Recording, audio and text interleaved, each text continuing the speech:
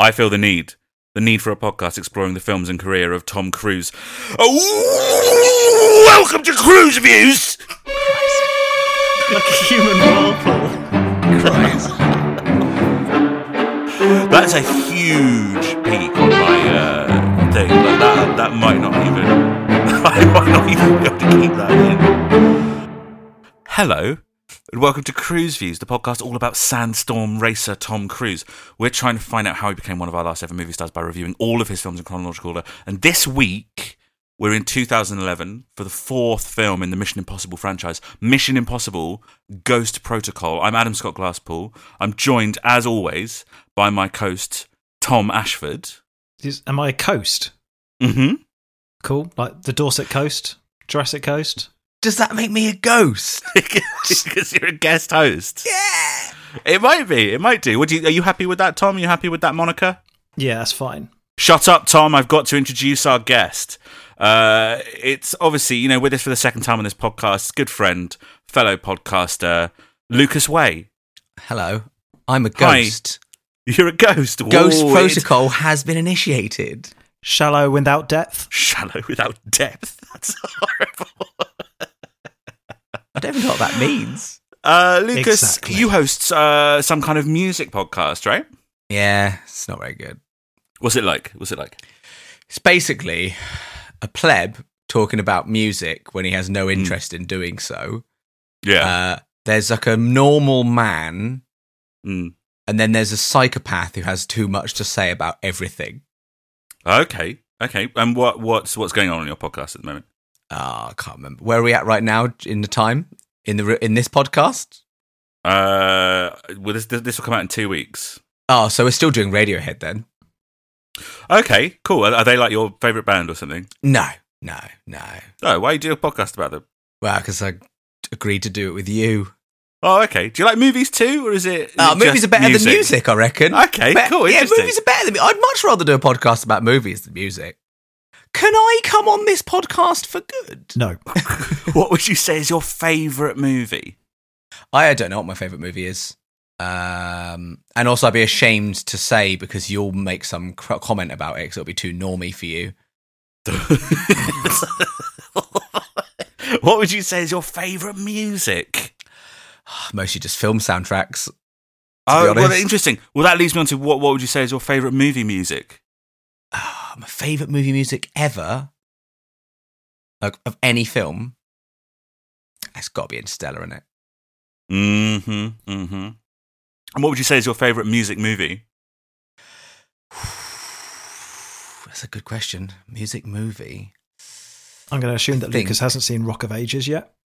I've not seen Yeah, Rock of probably Ages, not. so I'm going to go with Rock of Ages. I love a music biography. Like I really Sure. like a good music biography. I like a biography in general. Like some of the few books I read are biographies. So I really like a good, like accurate, thorough music biography. So I'm going to go with Walk Hard, the Dewey Cox story.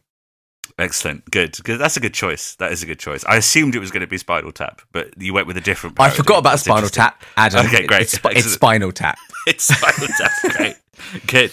I mean, that's all the questions I've got for Lucas, Tom. I don't know if you've got any. All right, see you later. No, I reckon we're ready to wrap up. Okay, cool. Well, before we go, though, it's obviously time for our long-running game. Tom, we're talking about Ghost Protocol, the fourth in the Mission Impossible franchise.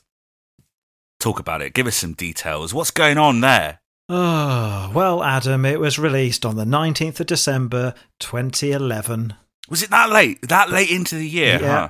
Interesting. And we got it on the 26th. We got it on Boxing Day because this is a Christmas movie. It is a Christmas movie. I would count this as a Christmas movie, wouldn't you guys? Yeah, Yeah. What? because of when it's released around Christmas. Exactly. Mhm. So this works its way into the classic pantheon of Christmas movies. It's Muppets Christmas Carol, Miracle on 42nd Street, or whatever it's called, Die Hard, and this. Yeah. You missed one. You missed an important one. Did I? Yeah. Paranorman. Is that a Christmas movie? I think so. Yeah, it is now. Okay, cool. It came out around Christmas. I don't remember going to see it around Christmas. I must have waited until the new year. I simply must have waited until the new year. You simply I simply must have done. Which is some. weird because you'd think like it's the holidays, you're not at work, although you probably are. Actually, you would have been like Not in fresh out of uni, wouldn't you? not in 2011. You'd have been like just chilling. Well, I worked in a bank, so that would have been closed for a lot of Christmas, which is quite So nice. you could, perfect time to go and see Mission Impossible: Ghost Protocol. Mm-hmm. Don't know what I was doing. I was probably waiting for my mum to be available because we always used to go and watch the Mission Impossible movies together. It's directed by Brad Bird. Okay, interesting. What do we know about Brad Bird, guys? Did The Incredibles, didn't he? Yeah, He did. he did do The Incredibles. He comes from animation in general. Iron Giant. Is that him? Yeah, Iron Giant's him. Oh, no way. Ratatouille is him, right? Oh, what a film! What a film. What a film. He is primarily an animator and an animation director. Well, I think Ghost primarily Protocol- he's a voice actor, isn't he? No. Primarily he's a voice actor. I think he's probably most known for being Edna Mode. Wait, right, so what you're saying, Lucas, what you're saying is that he created Ratatouille and the Iron Giant and the Incredibles just so he could voice one character in that Also, film. you missed something It's else he all a created. star vehicle He for created himself. Mission Impossible as well. Because He did, yeah. because of That's this one. him. That's Yeah. him. He worked on The Simpsons. He worked for What, Disney. movie? He did... No, just The Simpsons, the TV show. I don't know if you've heard of it, mate. Have you only seen the movie? No, the Simpsons movie. That's the only interaction you have with The Simpsons. Yeah, it's like one of those big cartoon movies. It's like there's the Simpsons Fascinating. movie, there's South Park, Bigger, Longer, and Uncut. Like that's one of Yeah. the other big cartoon movies. So you're Are they unaware TV of shows? the television series. Yeah, they've done TV spin-offs of those movies. Mental. Yeah, the Didn't know mad that. thing is, they did the TV spin-off for The Simpsons about 20 years before the movie came out. That doesn't make Unbelievable. sense. That's Prescient stuff. Fox and the Hound at Disney, Black Cauldron, it's all sort of like in the 80s. Oh, that's not good, though. I was going to say during their flop era. Yeah, absolutely. But this movie, Mission Impossible Ghost Protocol, is his first live-action movie. He'd never Good job. directed anything in live action before this Good job, one. I reckon. Well Yeah, done. well done. Yeah. Fair play. Fair play. What's he done since in terms of live action? He's done. Tomorrowland. Tomorrowland. Oh no. Yeah, no, it's not as good. It's not as good. And then Incredibles 2, and that's kind of it, right? So live action wise, he's not done anything further. And most of Tomorrowland is basically like animation because it's CGI, isn't it? He's probably due a Marvel at some point, isn't he? Oh, I don't think he's got any interest. They'd have snapped him up already, wouldn't they? They'd have snapped him up already. He has. You can tell he's an animator, though. This movie has a particularly sort of kinetic sort of style to it. Yeah, I guess so. Wasn't it also like similarly to one of the other ones you talked about recently, Valkyrie? I think. Wasn't it also sort of quietly? Also, McQuarrie had his little grubby mitts all over it as well. Yes, but not probably as early into the process as you sort of you might think, because he's not credited. He's not credited. Oh, that's all. it. He did like a script rewrite, didn't he? He's not. He Didn't did. you? He didn't. You did. Didn't you? Did you work on this, I did. Lucas? Quit his job in REM. Wrote Mission Impossible 4. Yeah. He didn't get involved in the directing. Cross joke I'm for thinking. a very niche. I know, audience such there. a niche audience there. He didn't get involved in any directing on this one. He just did the script sort of touch ups, didn't he? Yes, that's right. I'm thinking of Valkyrie, the film that you talked about, and I listened to your podcast about a few days ago. Yes, you're repeating trivia that we've told you through the Media Yeah. podcast. Yeah. But for the wrong film. Good. Who's in Job. it, Tom? Well, no, who wrote it, I suppose. haven't- Who wrote? Yeah, I'm so sorry. I've got. Jesus wept, Adam. I've got Josh Applebaum and Andre Nemec, and I've made no notes about either one of them. So Yeah, what have I they done? guess they're not important. What have they done? What have they Mission done? Impossible Ghost I Protocol. Well, I want to don't know. know. I've made no notes. I want to know what they've done. I demand to know what they've done previously. I can't tell you. What? I simply can't tell you. Well, I'm going to have to look it up, aren't I? This is what happens when I don't write the notes, you fucking Yeah. bastard. Right, okay. I probably did look and went, I don't know any of these, and just close their IMDb. Turns page out they've actually written like some of the most acclaimed Stupid films idiot. of all time. Yeah, they wrote Alien and Blade Runner and Gladiator and The Matrix. I tell you what, you're not far off. Teenage Mutant Ninja Jesus. Turtles and Teenage Mutant Turtles 2. What, the old ones or the like Michael Bay No, ones? the Michael Bay ones. The Michael Bay ones. Then can you at least give Salamander. Teenage Mutant Ninja Turtles 2 its proper title, please? Secret of the Ooze. Is that what it's called? No, maybe. It's called Out of the Shadows. Secret of the Ooze is the actual one. I'll tell you what, and it's just those 3 movies as well for Josh Applebaum. But let's check out whatever the other guy's called, Andre Nemec. Do you think they always work together, or what do you reckon's going on? They do indeed. They always work together. Those are the 3 movies that they've done. Move on. And this. Yeah. Yep. Pretty much. Those who were in the film. Yeah. Lucas, have you ever heard of it's a relatively small indie actor called Tom Cruise? Up and coming. I saw him. He's quite new, isn't he? He's quite recent. I saw him in I saw him in that Top Gun reboot recently. Mm-hmm. Yeah. He was quite good in that. He was quite good in the reboot. It's weird. You're supposed to believe that, like, you're supposed to have like an investment in the character, though. I didn't quite understand why this new actor's coming along, and you're kind of expected to believe that he's almost got like a historic, like you've got context to his character. So there is like Val Kilmer shows up later, and I'm like, oh, it's Iceman. But then like when this guy's in, and I'm like, he looked a little bit like the guy who was playing Maverick in the original. Well, he's quite a bit older. I thought they did a pretty good. Yeah, of course, it was set later, but I thought they did a pretty good job of finding someone who looks the same. So they've actually gone for an age-appropriate actor. Yeah, exactly. Oh, that's good on him. Good on him. I know. Fair play. Tell you what, while we're talking about that movie, also good that the love interest was age-appropriate. You don't see that in loads of movies anymore. I was relieved about that. Nice. Yeah, that was actually nice. To be serious, but you do it often in Tom Cruise movies. Age-appropriate. Exactly. To be serious for a second, yes, Tom Cruise is great.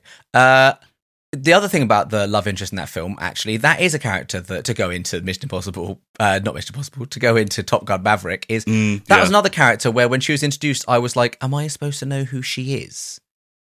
Because the way she was introduced was a little bit like, is this someone? Is this like a recast the woman from the first film or something? I was a bit confused, and it was just not. You're supposed to just like accept that. Did not get that impression at all. They just know each other. That's what I got.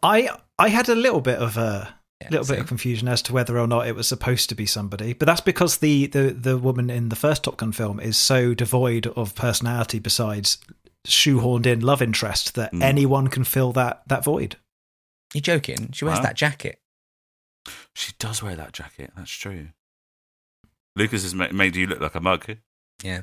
Oh, yeah. Because he's pointed out the jacket. Mug. Yeah. Also in the film, Jeremy Renner. Oh, you love to see it. Jeremy Renner. Hawkman himself. Hawkman. We love Hawkman. Is he Hawkman yet by this point, 2011? Thor is the same year, right? Yes. Thor is 2011, and that came out in the summer. But he's not credited in that movie, right? Is that right? He's like a little cameo, I think. Yeah, he's got lines and stuff. He has got lines. I think the only reason he wouldn't be credited is because it's meant to be a surprise. So I think. Well, Adam, did you know that he actually is in Thor? Well, that's incredible. I'm going to rewatch Thor and see if I can spot Hawkman this time. Yeah. That's crazy that that's the same year because he's being lined up as the franchise guy. If he's going to be Hawkman in the Avengers the next year, and the next year is Bourne Legacy, that's absolutely insane. He's is just Bourne the franchise Legacy guy. Off the ground at this point though, or is that still like provisional? Well, it comes out the next year, so it comes out the next year. Oh, crikey. Yeah, it comes out in 2012, and then of course in 2013, Hansel and Gretel Witch Hunters. So they're really setting him up to be the big franchise guy. Yeah, big movies. Can't wait for the Hansel and Gretel cinematic universe. The HGU. Yeah. What do you guys think of Jeremy Renner? He was amazing in The Hurt Locker, and then he's been like fine ever since. He's extremely normal. He's such a normal man. He is. Yeah. I like that given that he plays Hawkman, he is such a normal man playing the most normal of men in that entire franchise. Yeah, he is. And in this franchise as well. Yeah. And in Hansel and Gretel Witch Hunters. And in Arrival, which he's in, he plays a normal man. Ooh. He plays and a very normal man. He does. And in Wind River, he's a very, very normal man. Yeah. Adam, I've seen all of these films. That's insane. You're a Jeremy Renner stan. Do you have his app? Do you have the Jeremy Renner app? I have heard of it. Okay, yeah, you should download the Jeremy Renner app. You should go all in on Jeremy Renner. You didn't list the Bourne Legacy there. Is that because in the Bourne Legacy he doesn't play a very normal man at all? Well, that people think he's a normal man, but he's actually a spy. I don't know if you've seen the Bourne movies. All of them look like normal men. And Matt Damon, another famously normal man, but they're actually spies. Oh my God. I know, right? And something about memories and stuff. Jeremy Renner these days, not the franchise guy. All of the franchises he's touched have either not continued to use him or have diminished his role to like breaking point, to the point where they go like, well, to see you out of your contract, we're going to give you a TV series instead. I mean, I feel like that's a little harsh on him. I mean, is it? I mean, he obviously is being slowly phased out, or rapidly phased out. He is, yeah. Depending on your perspective. Of movies. Or like of planet Earth. Of Hollywood. In general, on Earth, we're phasing out Jeremy Renner. 17 minutes, 56 seconds that someone's about to use the letters MCU. When you mean he's being phased out slowly of the MCU? I don't. Well, you said it. I didn't. You were alluding towards it, weren't you? That's the guest privilege. I was going to say of his role. Yeah. But he's been given some pretty major. You know, you say he was phased out, but that's probably actually not true because he's probably had a bigger role in the second Avengers film than the first one, and a pretty big role in the fourth one. Yeah, it goes phase 1, phase 2, phase 3, phase 4, phased out. Oh, I see. Is that how it works? That's how it works. Yeah. Granted, like he's not even in the third one at all. No, but then isn't there a few that aren't in the third one? Ant-Man. Yeah. Ant-Man. Hawkman. Actually, it is just Ant-Man and Hawkman. Ant-Man and Hawkman. And the Wasp. Of course, Hawk, the natural enemy of the ant. Yeah.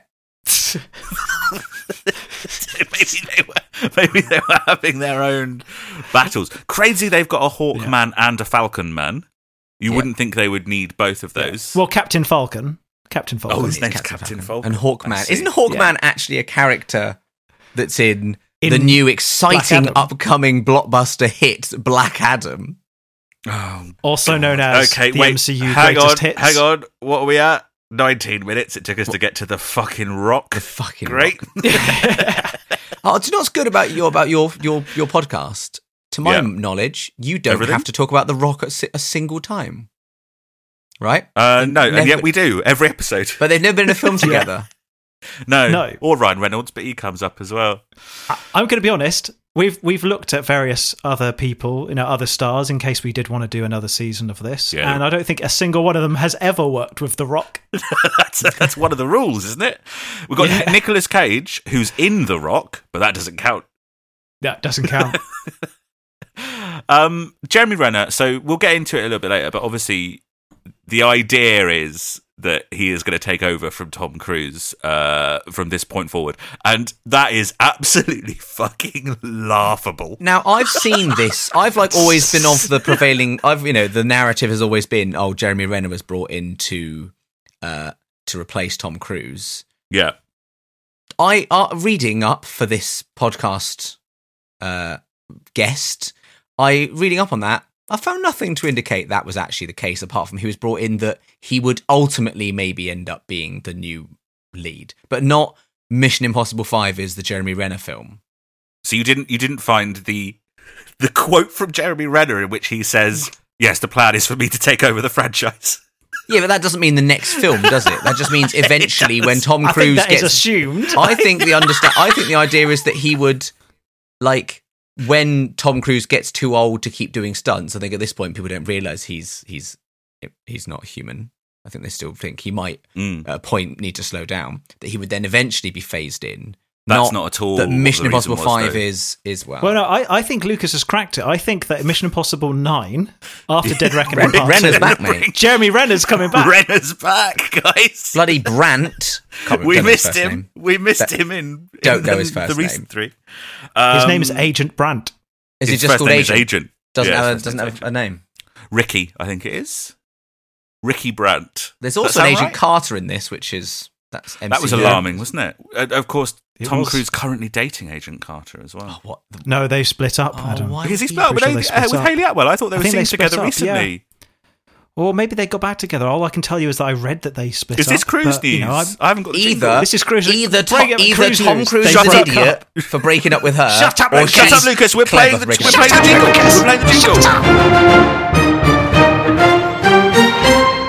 There's the jingle for Cruise News. Good.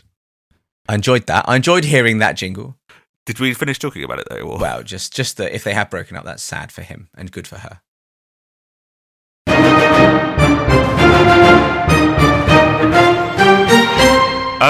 We've also got Simon Pegg as Benji. Yeah, he's back, isn't he? Yeah.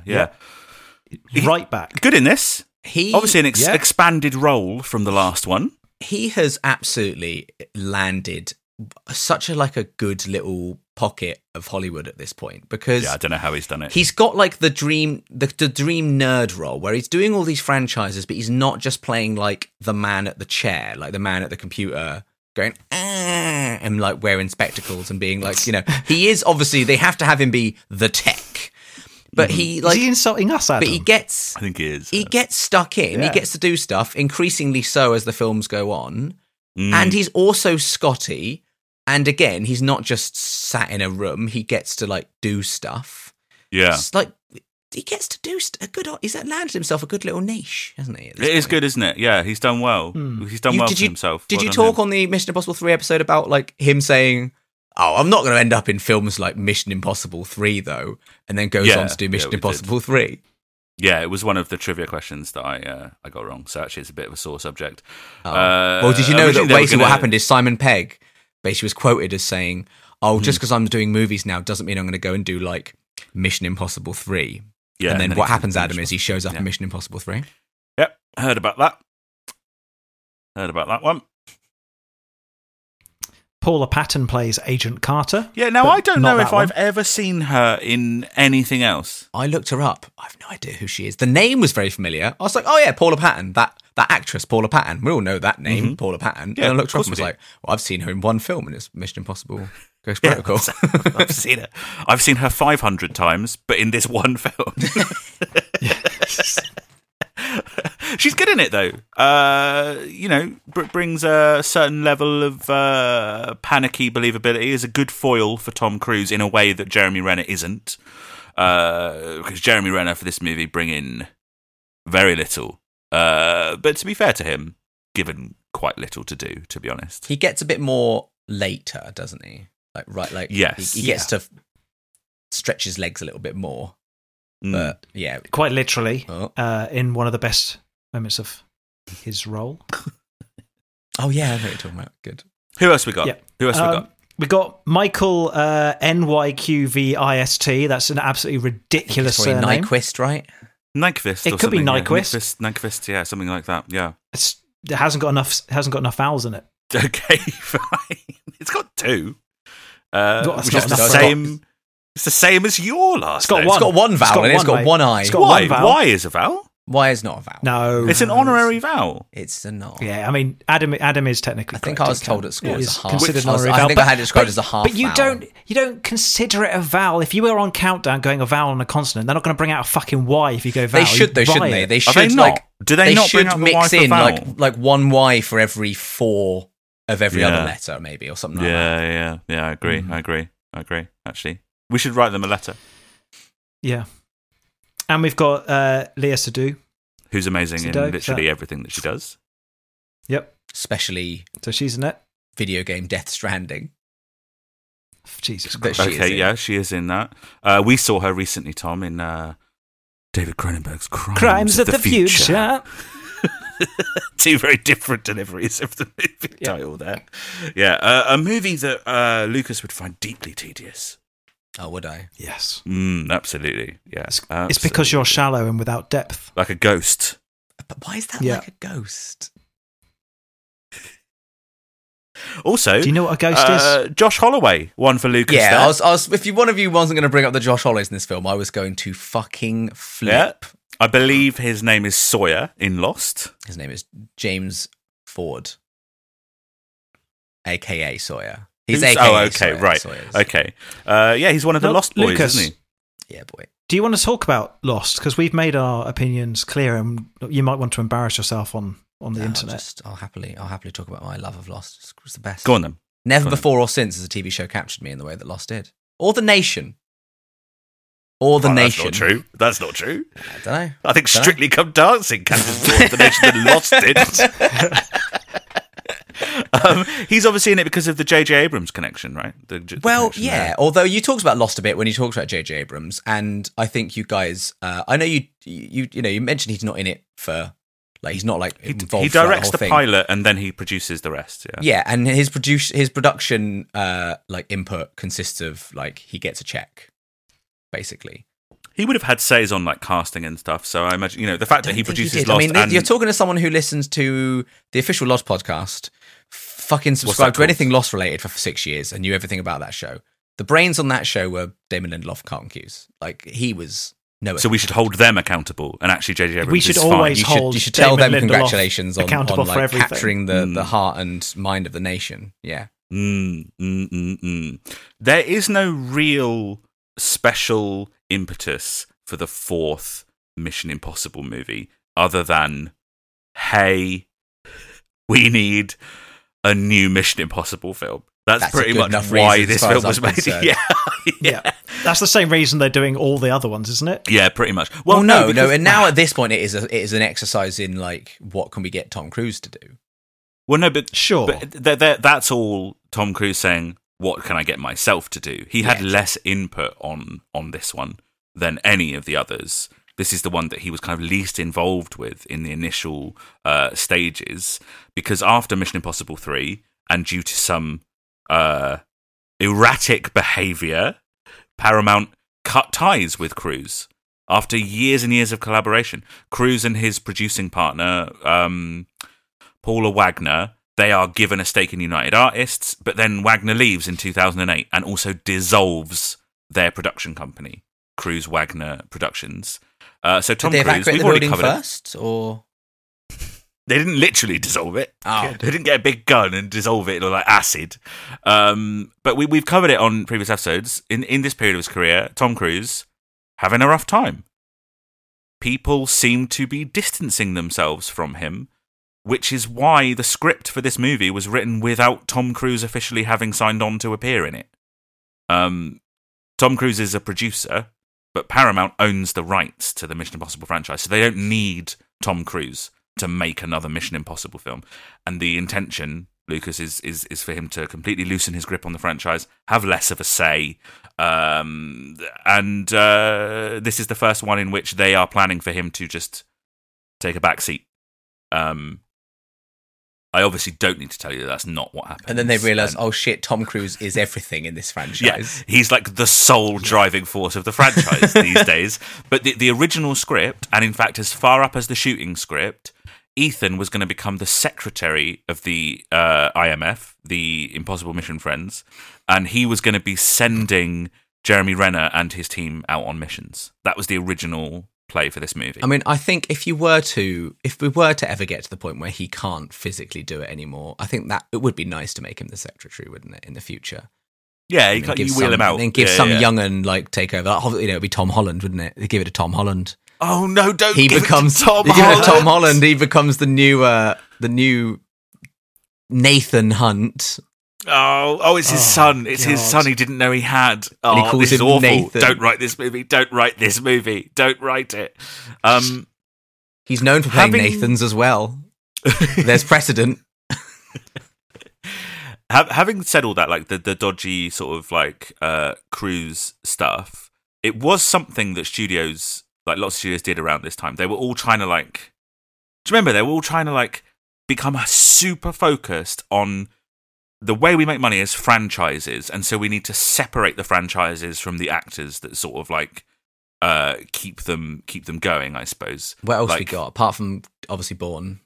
Well, Indiana Jones 4 teased the Shia LaBeouf thing, yeah, it was kind of played as a joke, but also it kind of felt like, oh, we're feeling this out. How would you feel about this? And the way everybody felt about it was, please don't do that. Renner took over Bourne the year after Ghost Protocol, and in the same year as Ghost Protocol, X-Men First Class went the prequel route to recast everybody. Best film. Pirates of the Caribbean had a 4th entry with only Jack Sparrow returning, and even he's in it sort of like less. Which is a weird one, because that is, you think if you're going to remove any like central character to try and distance, it's Jack Sparrow, isn't it? Isn't that right? The one isn't that the one you try and step away from? Yeah, probably. And none of them work. Like which they're doing, right? The Pirates of the Caribbean 6. thing. Well, that's for an entirely separate reason. Yeah. But none of them work. Like the X-Men First Class stuff, they fold back in the old actors. Only for one film. They then keep it going for 2 more dreadful movies, and then no way. Days of Future Past is like the second one, and then they go. We've done that, and then they do 3 and 4, which are all the. And now prequel. they're folding them back into the MCU. We've had Patrick Stewart come back. Who the fuck knows what they're doing there, eh? Probably not with any of the cast members we've seen, though. Yeah. Who knows? That'll be a full reboot. Who knows? And more importantly, who cares? We all care. I can see in Lucas's face. He's well up for getting into a discussion about it. Bourne goes back to Damon for one more movie. They're like, oh, we can't end it on Renner. We've got to do a 5th one that brings back Matt Damon. Is the 5th one good? No. Least memorable franchise ever made, in my opinion. Yeah. The first 3 are quite good. No, they are quite good. Good. Yeah. Memorable. They're the least memorable. I've seen the first one, I reckon, 5 times, and I can tell you nothing that happens in that film. Well, we talk about form v function a lot on our other podcast. I think that's perfect. That's perfect meeting of form and function is that you can't remember the Jason Bourne movies. Oh, good. Excellent. The Cruise Paramount thing, though, seems more specific. It's more like we do not want to be involved with this person anymore. Why is that? Because of all the erratic behaviour. Because of all of the saying that psychologists caused the Holocaust. Because of all of the, I don't think people should be taking antidepressants to cure their depression, and they could do it with some Scientology auditing. Because he jumped up and down on a sofa. I was trying to get you to say the word, Adam. Right, okay. Because now you're on a list. Yeah, but Lucas, you're also on this podcast. I'm not saying the now word. We're going to ask you. Which I word? support. What do you feel about those topics? How do you feel about antidepressants and the Holocaust? I feel like I would never want to like single out Scientology as being bad or a bad or a phony religion or having any bad impact, because I think that's true of every single religion, actually. Yeah, exactly. I don't see it in any way Scientology being worse than the other ones. It's just newer. Probably a little bit in it. Well, yeah. J.J. Abrams killed fewer historically, people. If we're going total number of victims globally throughout all of time, surely Christianity's got it. Oh, yeah. They've got it. With a bullet. Smashed out of the park there. Absolutely. Good work. J.J. Abrams not able to direct. The intention was for him to come back and direct the 4th installment. But he did say he'd be producing alongside Cruise. And when Brad Bird, the Birdman, is announced as director, Cruise is confirmed as returning as Ethan Hunt alongside Jeremy Renner, Simon Pegg, etc. So at that point, what's happened behind the scenes that's kind of smooth things over? Because at some point they've obviously decided, though, they're not going to make him a minor character and they're going to make him the lead. Nope. What? It's when they start shooting. Oh, they start shooting a different script and then go, he's quite good, isn't he? Look at his hair. It's not even that. They are shooting the film and they realise that there are some story problems, okay? And Tom Cruise, as a producer, brings in the writer of Valkyrie, Christopher McQuarrie, who had, as we talked about, a good knack for writing and breaking like detail-oriented scripts. All the bag stuff, all the plan stuff in Valkyrie is the same as the case stuff, the 2 rooms heist stuff. It seems like my kind of guy. Yeah. Distilling all of those like complex sequences into something coherent and easy to follow. I have an actual quote from Christopher McQuarrie, who says, "On Ghost Protocol, I came in on the middle of the shoot to do a rewrite of the screenplay, though they had already started the movie. I had to communicate with the entire staff to determine what I could and couldn't change, what sets had been built or taken down, what scenes I could or couldn't reshoot. I learned so much about production being right there. The script had these fantastic sequences in it, but there was a mystery in it that was very complicated. What I did was about clarity. The mystery had to be made simpler. It's like reaching into a sock and pulling it inside out. It's still a sock. It's still all the same pieces, but all put together in a different order. So some of the movie is reshot. Some of it is moved around. Certain aspects are played up. Others are played down. The stuff that's played down is the Jeremy Renner stuff. The stuff that's played up is the Tom Cruise of it, right? Like Macquarie made significant changes, and one of them was like, what are you doing? You can't make Ethan Hunt not be the main character. Ethan Hunt has to be the driving force of the movie. The bulk of the final film is like similar, and up to a certain point, it's exactly the same. But we can get into that as we go. The mystery stuff is the Brandt being connected to Ethan and Julia, which is very minor as far as the film is concerned. You could but that was the driving force of the plot in the original screenplay. You could take it out. Instead, it then just becomes the little bit of character development that Jez Renner gets. Jez, yes. Jez Wren. About 30 minutes of the film is shot in IMAX. I saw the IMAX prologue. Yeah. They did that, didn't they? They did the old, stick 6 minutes of it in front of another film at IMAX in front of as a treat. Yeah. Yeah, as a little treat. As a thank you for going to the IMAX, yeah. It's something that Brad Bird insisted on instead of the studio's suggestion to shoot the whole movie in 3D. Because around this point, do you remember everything was in 3D? Do you remember that? Oh, I hated it. Yeah. You hated it? Go on. I watched... I recently did a run of all the Harry Potter films because my wife had never read or seen any of them, so she read and saw all of them. Contributing to more money for notorious TERF J.K. Rowling. Indeed. And bought them on 4K Blu-ray as well. That's like... Bloody hell. That's like real money as well. Yeah. That's an investment. And there's a few bits in the very last two that I remember released in 3D that I'm like... That's a shot that they've done for 3D. People start putting ones at the screen and stuff. Yeah, a snake bites at a camera, and I was like, I fucking hated that trend. With the exception of Tron Legacy, which is, of course, as we know, the one of the greatest pieces of cinema ever made. The best 3D movie is Brendan Fraser's Journey to the Centre of the Earth. It's fantastic. People start getting out tape measures and stuff like that. There's an exploding can of snakes and things. Yeah, it's good. Let's talk about the film. Had you seen this film before? Is that me? That's a ridiculous question, Adam. Whoever. Keep it loose. Absolutely ludicrous question. I saw the prologue before The Dark Knight Rises in the IMAX. I then didn't see it in the cinema, nor did I see Rogue Nation in the cinema, and the first Mission Impossible film I've ever seen in the cinema was Fallout. Okay, well, that's just mad. But I had seen it before, but I don't remember when and how and where. You didn't go and see Mission Impossible 3 in the cinema? Don't think so. I might have seen 2. What were you doing? There's no way you went to see 2. With him. Wait, how old would I have been when 2 came out? 2? What year was 2? You would have been 11. Oh, so it would have been like a classic watch it at home VHS situation. Yeah, it was a 15 for a start. Was it that actually let you in? Yeah. What was I doing when Mission Impossible 3 came out? What year was it? What year was it? 2006. 2006 of 3. Partying, man. Yeah. Busy partying. You were 17. Yeah, I suppose you would have been. Yeah, absolutely.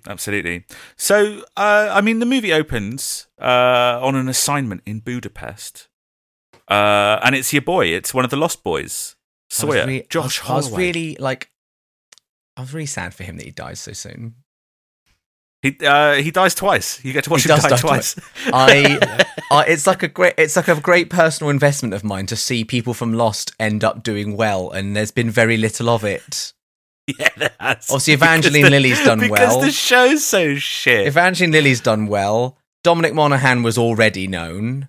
And some of the other ones have gone on to other TV shows of lesser quality. The guy who plays Locke crops up in loads of stuff. He was in the X-Files movie in but it's very, very seldom is it films that he shows up in. They're mostly showing up in TV shows, aren't they? I just told you it was the X-Files movie. So. Yeah, but one movie. Yeah, fine. Well, and then what's his name? Matt LeBlanc. Matthew Fox. Okay. Was in a few bits and bobs, but never really. Was Matt LeBlanc in Lost or? Matt LeBlanc not in Lost. No. Okay. I won't bother watching for a long it. time, people were like, "What's in the hatch? What's in the hatch?" And people were thinking, "Well, it's probably Matt LeBlanc as Joey." It's the set of Friends. Yeah, it's just him as Joey. Oh my god! Because obviously that's the one character in the audience. Friends that didn't really get any kind of resolution, is it? And so they were like, "Well, we'll put him in a hatch." Well, they did. They did try and give him his own TV series. Yeah, no, and it was all set down the hatch. Yeah, it was all set down the hatch. That's what was in the hatch. Okay, yeah. Interesting. It is a very. This is what I was talking about, like Brad Bird's like kinetic sort of style of directing. That shot where you're following him down off the roof, very cool.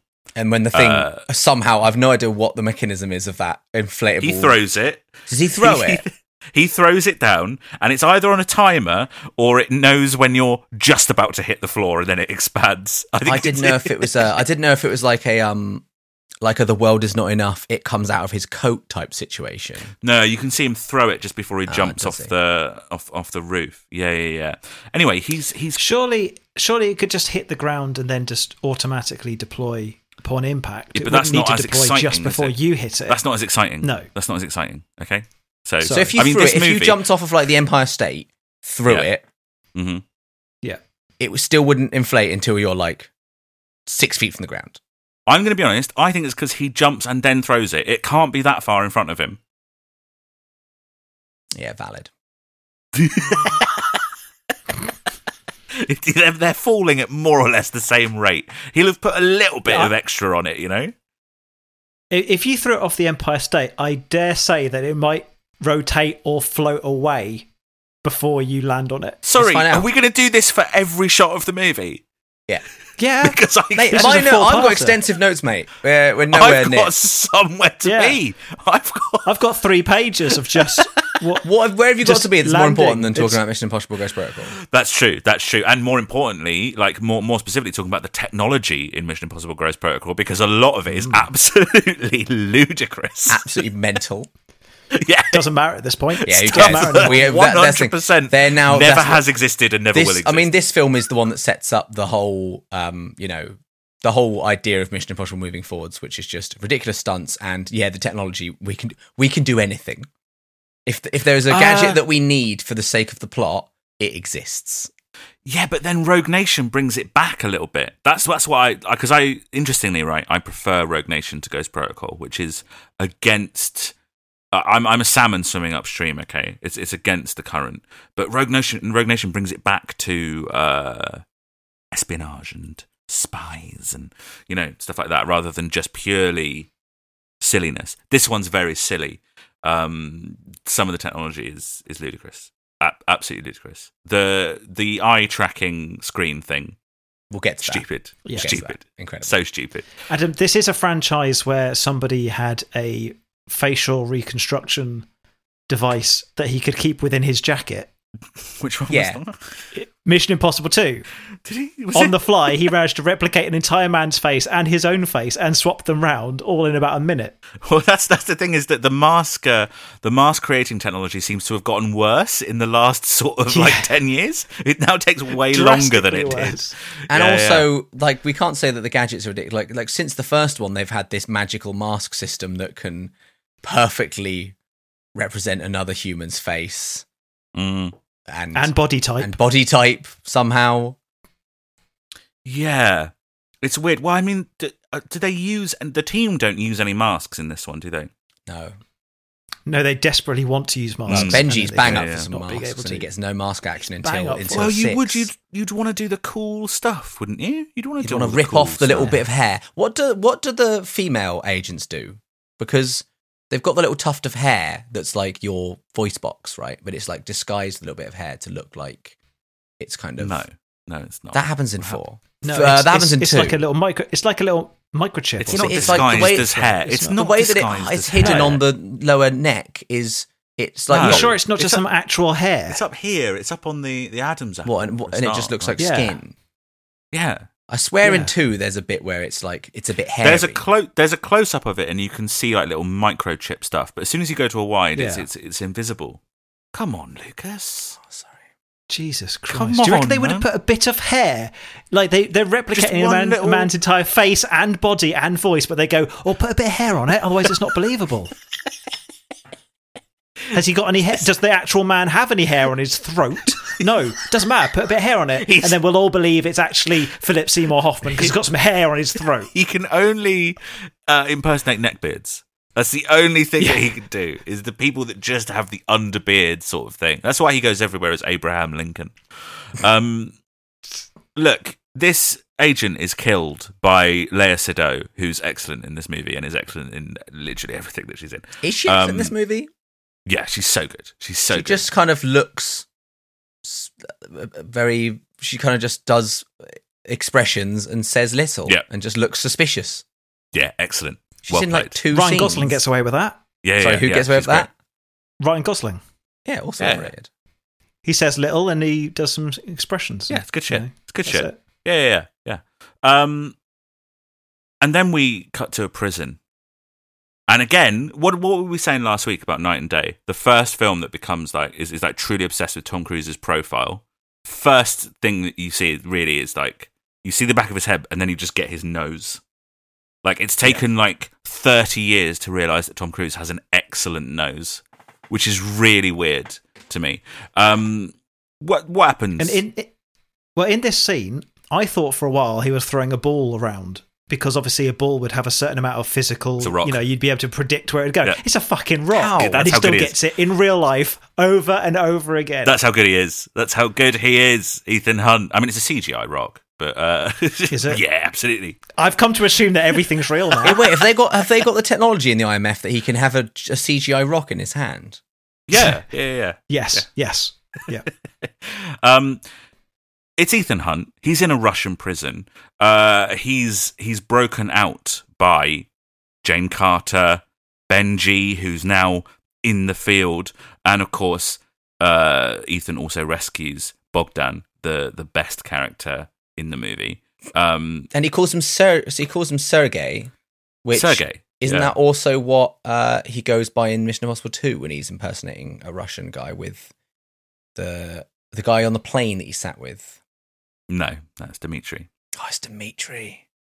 And he's not going as Dimitri. 2-0. Yeah, that's famously not Tom Cruise's Ethan Hunt. Dougray Scott.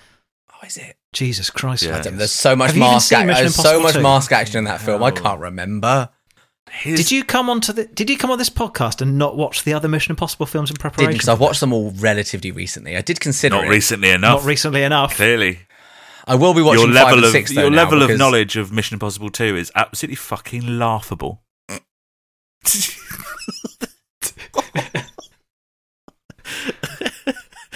For listeners, Lucas is actually crying. Yeah. It's just a single tear. I really like this action sequence. I really like this action sequence. It's like it's actually pretty brutal. All of the hand-to-hand combat in this, you can watch all of the people that we're supposed to be like. We're supposed to be on their side. You know, they're our protagonists. You can just watch them give random people life-changing injuries. It's absolutely great. There's so many like just lightly fractured backs and arms that are like bent the wrong way and stuff like that. He gets Bogdan out. Does a little cool shrug to the guards. Can't forget that. Yeah, absolutely. Little yeah. and they, Bogdan gets delivered sort of elsewhere, and we get like a flashback to the failed op, right? The thing that we opened with. We don't see a lot of detail of it, and we get a flashback now.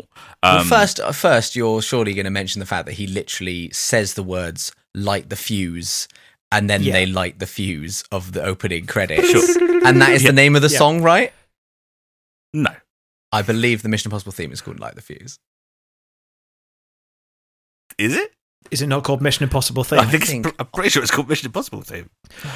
Lucas's facts on this have been way off. Jesus, no, I'm going to. Are we just glossing over the miniature black hole? Guess what, guys? They used to get that song is called "Light the Fuse." I think he's made it up. Nope. Mission Impossible Ghost Protocol. In this particular one, official soundtrack. That track is called "Light the Fuse." Yeah. But the track is the Mission Impossible theme, so that's at least half a point. All right, we'll give you half a point. In terms of technology, considering we have discussed technology so far, the way they drill into the prison. It's not a drill, it's a black hole. It just melts the ground into nothing. Yeah, it sucks the ground literally into nothing, and then just jump down. Don't worry about it. Just jump down. Yeah, jump through the black hole. It's a good way of getting you to accept all of the silliness that's gonna happen. Yeah, I mean, it's Brad. There is one gadget in this film that I take such an issue with, and we'll get to it. But my word, is it the suit? Is it the magnetic suit? No, because that one winds me up. That one absolutely winds me up. So what we are kind of filled in on the story though, because that flashback, which is actually really well done, and actually Josh Holloway does a really good job of being a secret agent, I reckon. Bring him back. Wasn't really dead. He's wasn't dead. really dead. Do a prequel. Goes rogue. Nah, he goes rogue. Forms some kind of nation. Yeah.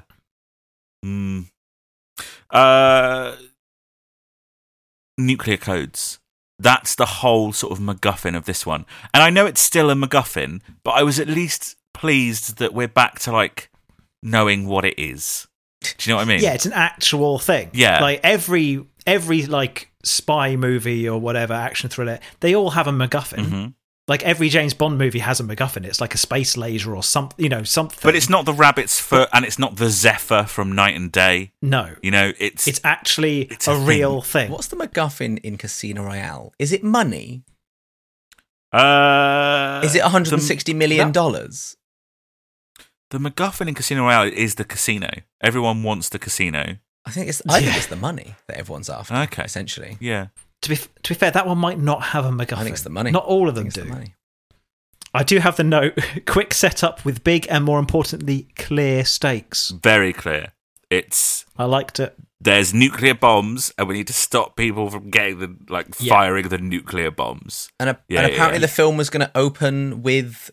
It was originally going to open with, like, that guy doing a speech, like a I'm going to nuke the world speech, and they decided it was boring and instead had Josh Holloway do a little bit of action. Well, they used that yeah, they used like a little clip of it later, right? They have a little brief. Yeah. I think that was originally going to be like the intro to the film. That's before like his main sort of, I mean, his motivation for wanting to do this. The villain, Michael Nyqvist's character, is like Bond villain level stuff. The idea that it's like an evolutionary 1960s Bond. Yeah, film. like the strong must survive and the weak will perish, like sort of thing. And that's the only reason that he's doing it is fascinating for a Mission Impossible movie. They are told that they have to infiltrate the Kremlin to find out who this person that wants the nuclear codes is. He's only known as Cobalt, which is it's a cool name. It is a cool name.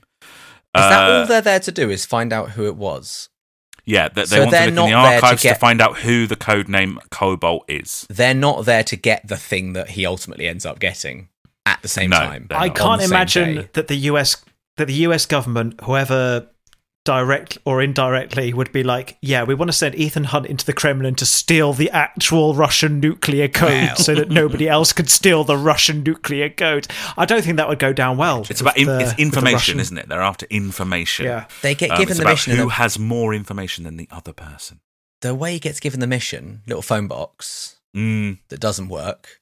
It's not Oakley's sunglasses delivered by a rocket, is it? No, it's not quite. But it is also slightly cooler than the disposable camera from the third one. Yeah, which Lucas would know about if he'd seen it. If he'd bloody seen Rabbit's it. Foot. Recently? Have you seen it recently? In the last year. Well, that's not recent. Maybe. That's not recent. Not recently That's enough. not recent. I saw The Outsiders in the last year. Doesn't count. Doesn't count. I didn't, because I recently don't watch all the films.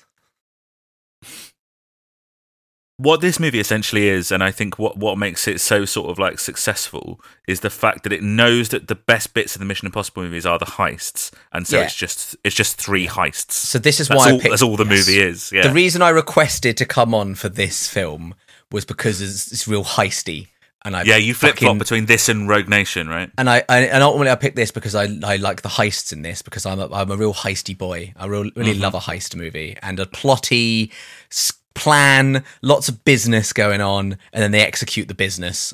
Obviously, never successfully, but generally, lots of business. That's the thing about the three heists in this movie is they consistently go wrong every turn, which is obviously something that carries over from Valkyrie that we know Christopher McQuarrie is very good at writing, and something that then continues into the rest of the Mission Impossible franchise. The Mission Impossible franchise becomes known for being like the plan keeps going wrong and they keep having to make it up as they go. And the whole vibe of this film is people looking at Ethan Hunt and going, "Are you sure that this is right?" And him going like, "It'll probably be fine. Let's just keep going." And this is almost why this is a bit of not a soft reboot by any stretch, but like it kind of changes the direction a bit because they humanize Ethan Hunt that bit more, because there's bits where he looks genuinely scared. Yeah. Like he's scared to climb that building. And also all the things fuck up and they have to just wing it. Yeah, I mean, that's what I enjoyed the most, is that it's like he's not like Mission Impossible 1, 2 and 3 make a big deal out of like these big aerial assault things. There's like a big pendulum in the third one, there's the vents in the second one, and then there's the silent room in the first one. But they're all because that's what Ethan has chosen to do. And this is the first one where it's like, no, this is the only thing that you can do. Like, you have to do it, and it's a last minute decision as well. Like, he doesn't go in knowing he's going to have to scale the Burj Khalifa. Yeah. It's an audible that is called 2 minutes before he does it. But the whole Kremlin heist is sensational. I love it so much. It's great. It's great. I love when something very specific I love in movies, and they've done it in a couple of the Mission Impossible ones, is where Tom Cruise has to impersonate someone, and the photo they show of them is Tom Cruise already in the makeup. Yeah, because when was that done? Yeah, well, it was done. Well, that's not what I mean. But it's great that, like, that's how we ensure he looks exactly like the person, is we just show you a picture of Tom Cruise in the makeup. Bearing in mind, and I think Benji mentions it, they have the mask technology. I know. Yeah, so it'd be easier to disguise him as the actual man for whom they would have the actual ID. But they just do a bit of a prosthetic nose and some eyebrows. Is he playing an actual man? Is he not just playing... They've just made up a major of some kind. They've just but they show a picture of him and everything. Yeah. It's general, but they are General. There are real Russian majors though. Yeah. He could just replace one. There of them. are real ones. Yeah. In that scene, when they're doing the little like tricking the guard, like making him double check the bad guys in the background. He's just hovering. Yeah. Hovering around. Oh, interesting. Yeah. That's also the same trick from Valkyrie, right? When he's Hitler, like hanging out in the background, just like no, sneaking. But him saying like phone your superiors if you're not going to let me through is what he does in Valkyrie to get out of Hitler's den, and then the eye tracking thing. Amazing. Absolutely insane. The big screen that they cover the hallway in. That is perfectly sized to fit this exact hallway. And remember, they got this mission 4 hours ago. Yeah. It's 4 hours from the van to the Kremlin. I mean, it's just...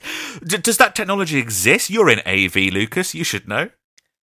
Eye tracking exists. Eye tracking exists in like smaller forms, right? Like VR headsets have now got eye tracking. You can look, it follows where you're looking. Fun enough, me and you talked about this the other night because we saw each other a few days ago.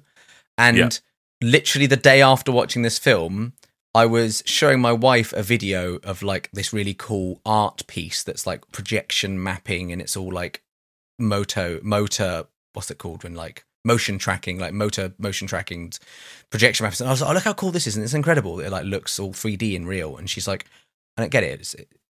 It looks easy. Like, why is this difficult to achieve? I was like, no, this is incredible.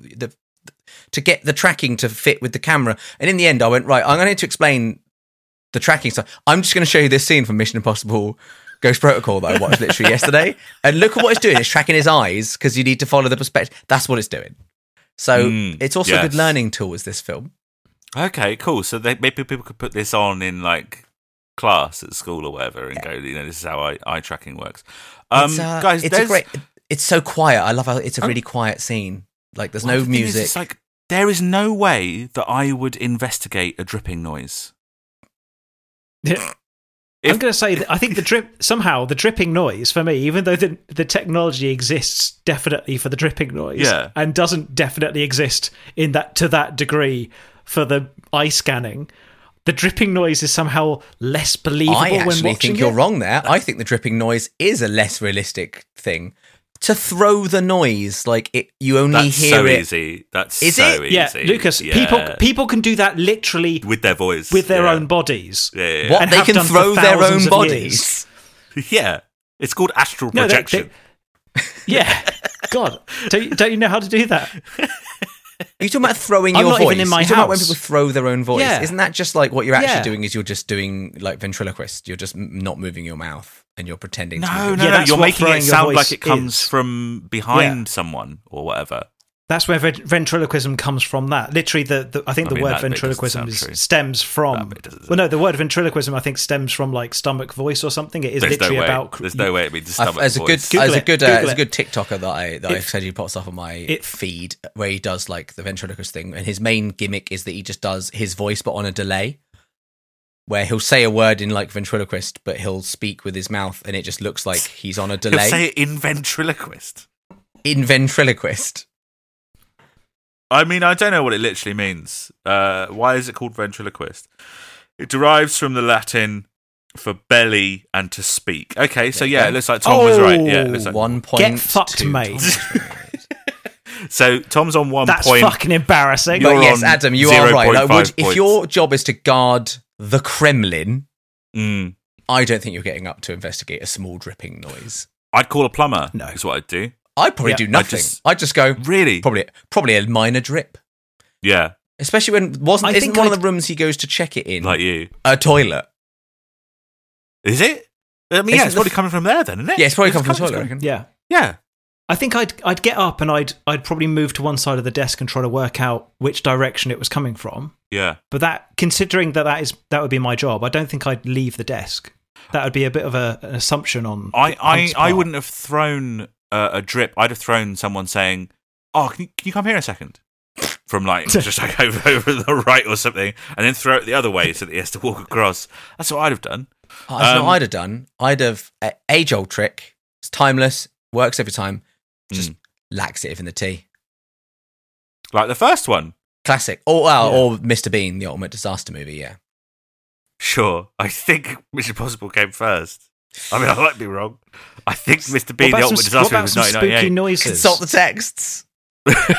Spooky noises, like, ooh, yeah, like to get him to run the other way. Mr. Bean movie's 1997, mate. Yeah, 1997. Wow. So invented the put diarrhea pills in the coffee. Mission Impossible was 1996, mate. What are you talking about?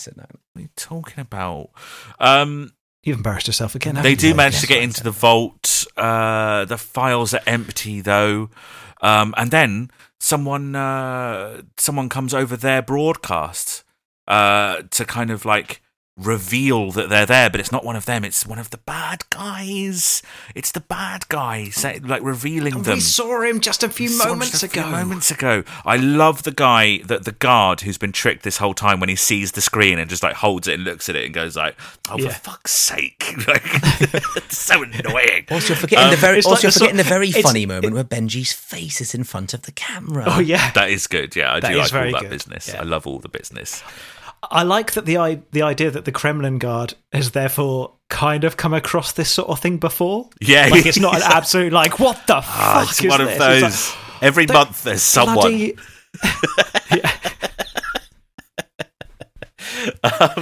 They have to escape. Last week it was a cat noise. They have to escape, and they do escape.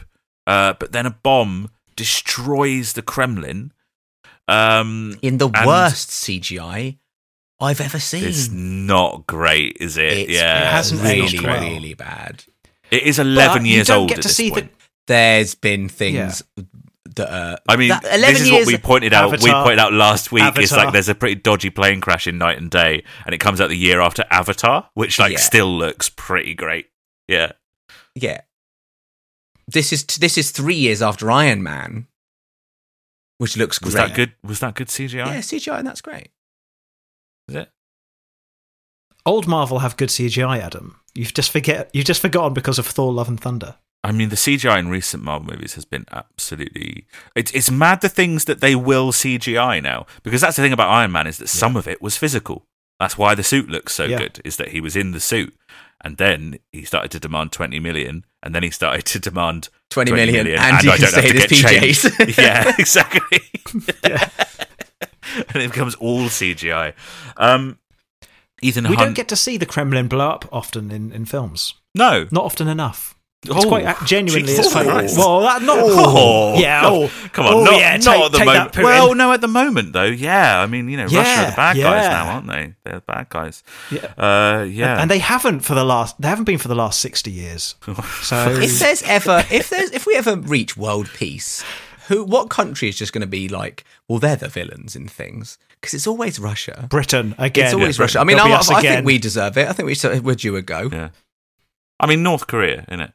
But if there's ever true world peace, everyone, we're all on the same side.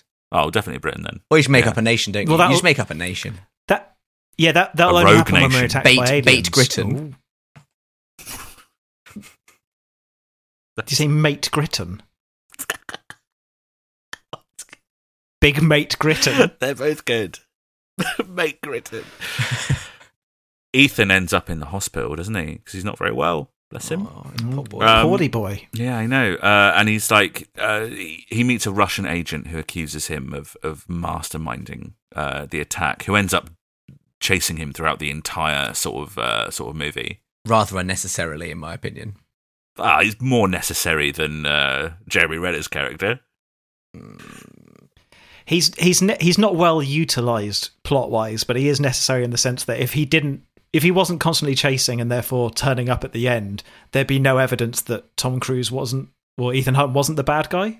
It's also nice to have a little bit of pressure, a little pressure behind them as well as in front of them, to be chasing and being chased. I don't think at any point when he wasn't on screen was I thinking about him being like a few steps behind them at any point. No, I think that's what's good though, is like you're constantly reminded like, oh yeah, and they're being chased as well. He escapes the hospital, obviously. There's the little he grabs a little paperclip. I love all the little details. Like he grabs the paperclip, and therefore, when the nurse picks up the clipboard, all the papers fall off, and all these little breadcrumbs that Brad Bird puts in. And then obviously he escapes from the window down via the van to the street. Is demented. Yeah, absolutely brutal fall onto the floor.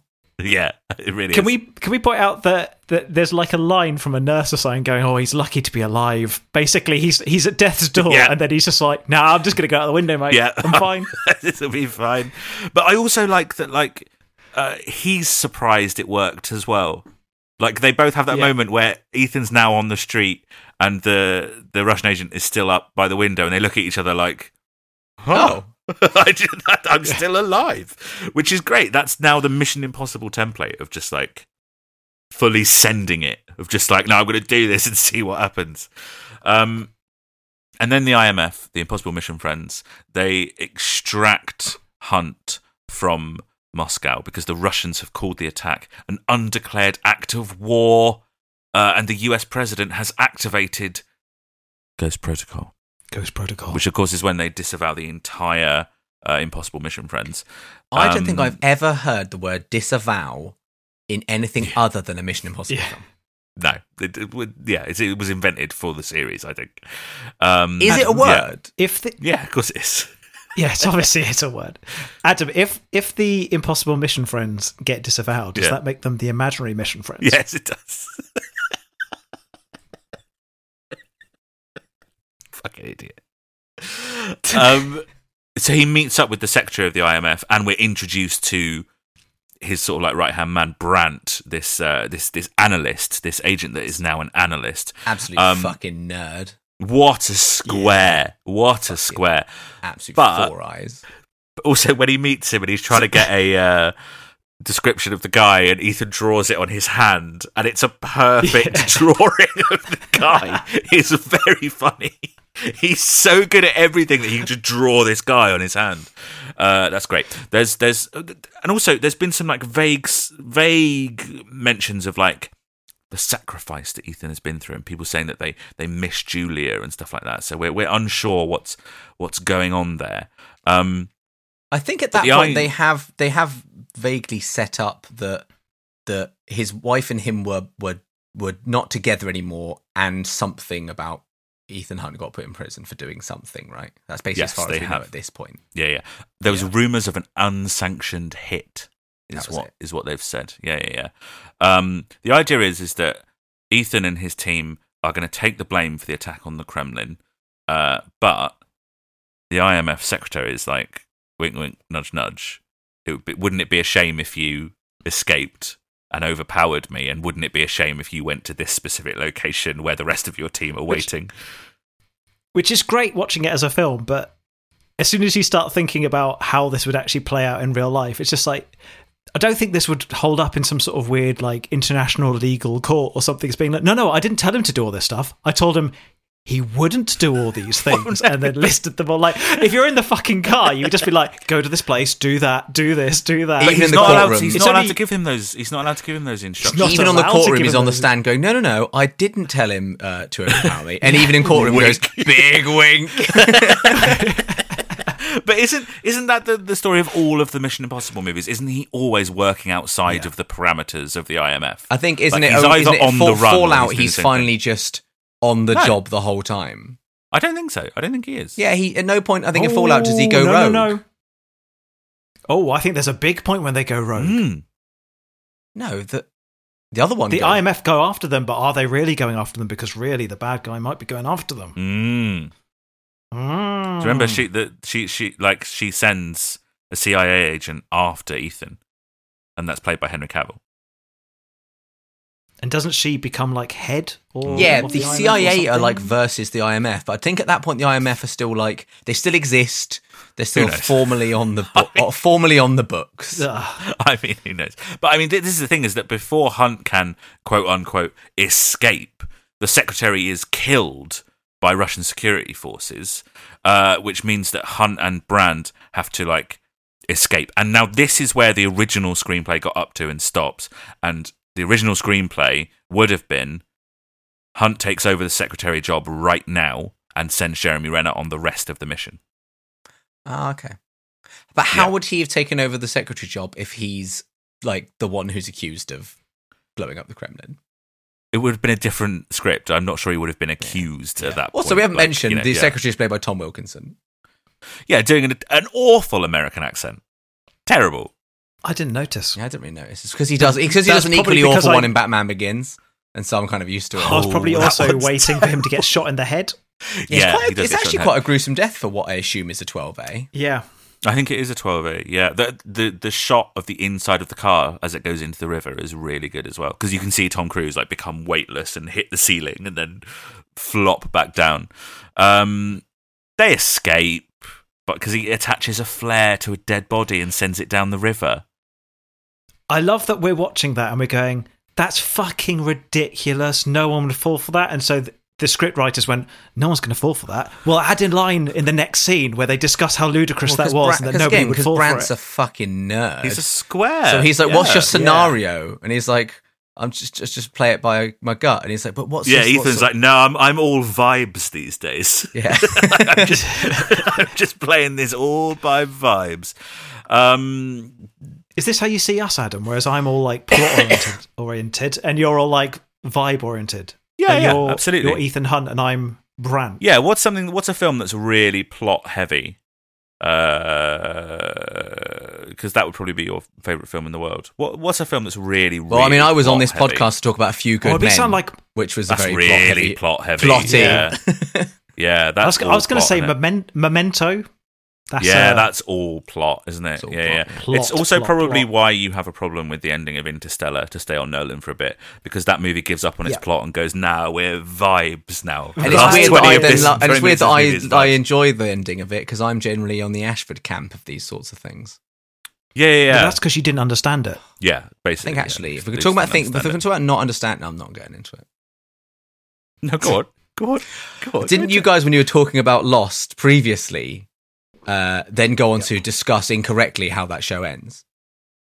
No, I don't. Well, neither one of us have seen it. Then don't worry about it. I won't spoil it for people who still haven't treated themselves to watching all of Lost. So All I know is that it ends shitly because it's shitly written. Yeah. And it's one of those Game of Thrones things where all the fans go like, "Oh my god, I can't believe that the quality dived off in the last season." But anybody who actually knows anything about anything knows that the quality is maintained at that level since it started. Same for Lost. You're wrong. Same for Game of Thrones. And you're a grotesquely ugly freak. There's loads of tech in the train car that they all meet up in. They're a big team now, and there's loads of technology and stuff that should not work. Why shouldn't it work? If Ghost Protocol if the IMF is dead, it's kaput. You think they should remotely shut it down? Well, everything. It's all going to rely on satellites and servers and stuff. Like, that stuff isn't just running all like locally. That will all rely on connections to things that presumably have been now shut down. Well, actually, if it's a safe house as it would have to be unconnected from the rest of the world. It probably does run on its own. Yeah. It would have to be to some degree. It would have to be unconnected. It would have to be like disconnected on its disconnected. That's right, unconnected, disconnected. Don't you write books, Tom? Yeah. Unconnected. He doesn't just write them; two different words. He churns them out at an incredible rate. I don't know how he does it. It's like incredible 4 books a year or something. It's the quarterly Ashford 3.5. Calm down. Ghostwriters. It's all ghostwriters. It's Ghost Protocol. Ghost Protocol. Lucas, disconnecting would be to have two things that are connected and to disconnect them. Unconnected would be two things that were never connected in the first place. Yeah, he's right. He writes books. He's fucking right. Churns them out. Churns them out. And honestly, I just write that in the books. Okay. If you open it up, you'll just find random descriptions of how words work. Do you ever, when you're writing characters, Tom, like think like, well, I'm just going to make this person Adam, or like someone you know, and just be like, well, I'm just going to roughly base this character off of like this person for some shorthand. Well, a lot of people in my current series are aliens. Yeah, so Adam. Yeah. So they're all Adam. Yeah. This basically the train car scene just sets up the stakes for the next heist, right? They identify Cobalt as Kurt Hendricks, who's a Swedish-born Russian nuclear strategist who believes the weak must die for the strong to survive, and so he plans to start a nuclear war which will begin the next stage of human evolution. Absolute legend. What a legend! Yeah, top lad. He bombed the Kremlin. He has the Russian nuclear launch control device now, and he needs its codes from the Budapest courier that we have been sort of like involved with from the beginning in order to launch a nuclear missile at America. That is what he needs. And so the idea is that this exchange between the assassin who picked up the nuclear codes at the beginning of the movie and Hendrix's right-hand man, Wistrom, is due to take place at the Burj Khalifa in Dubai. And so Ethan Hunt's plan is to separately convince Moreau, who's the assassin, and Wistrom that they have made the exchange to each other, but they've actually made it with members of the IMF team. Great setup for a heist. Instead of just fake being rooms, like masks, exchanges. The idea that the idea, if it had gone smoothly, is both are convinced that meeting happened. Yeah, is great. Yeah, absolutely. When they turn this is where my gadget beef comes in. Okay, go for it. First of all, he specifically says the words, "All we've got is us and the contents of this room." When they're in the train cart. Fucking lucky they had those gloves, isn't it? The stuff they got in that room, first of all, is remarkable.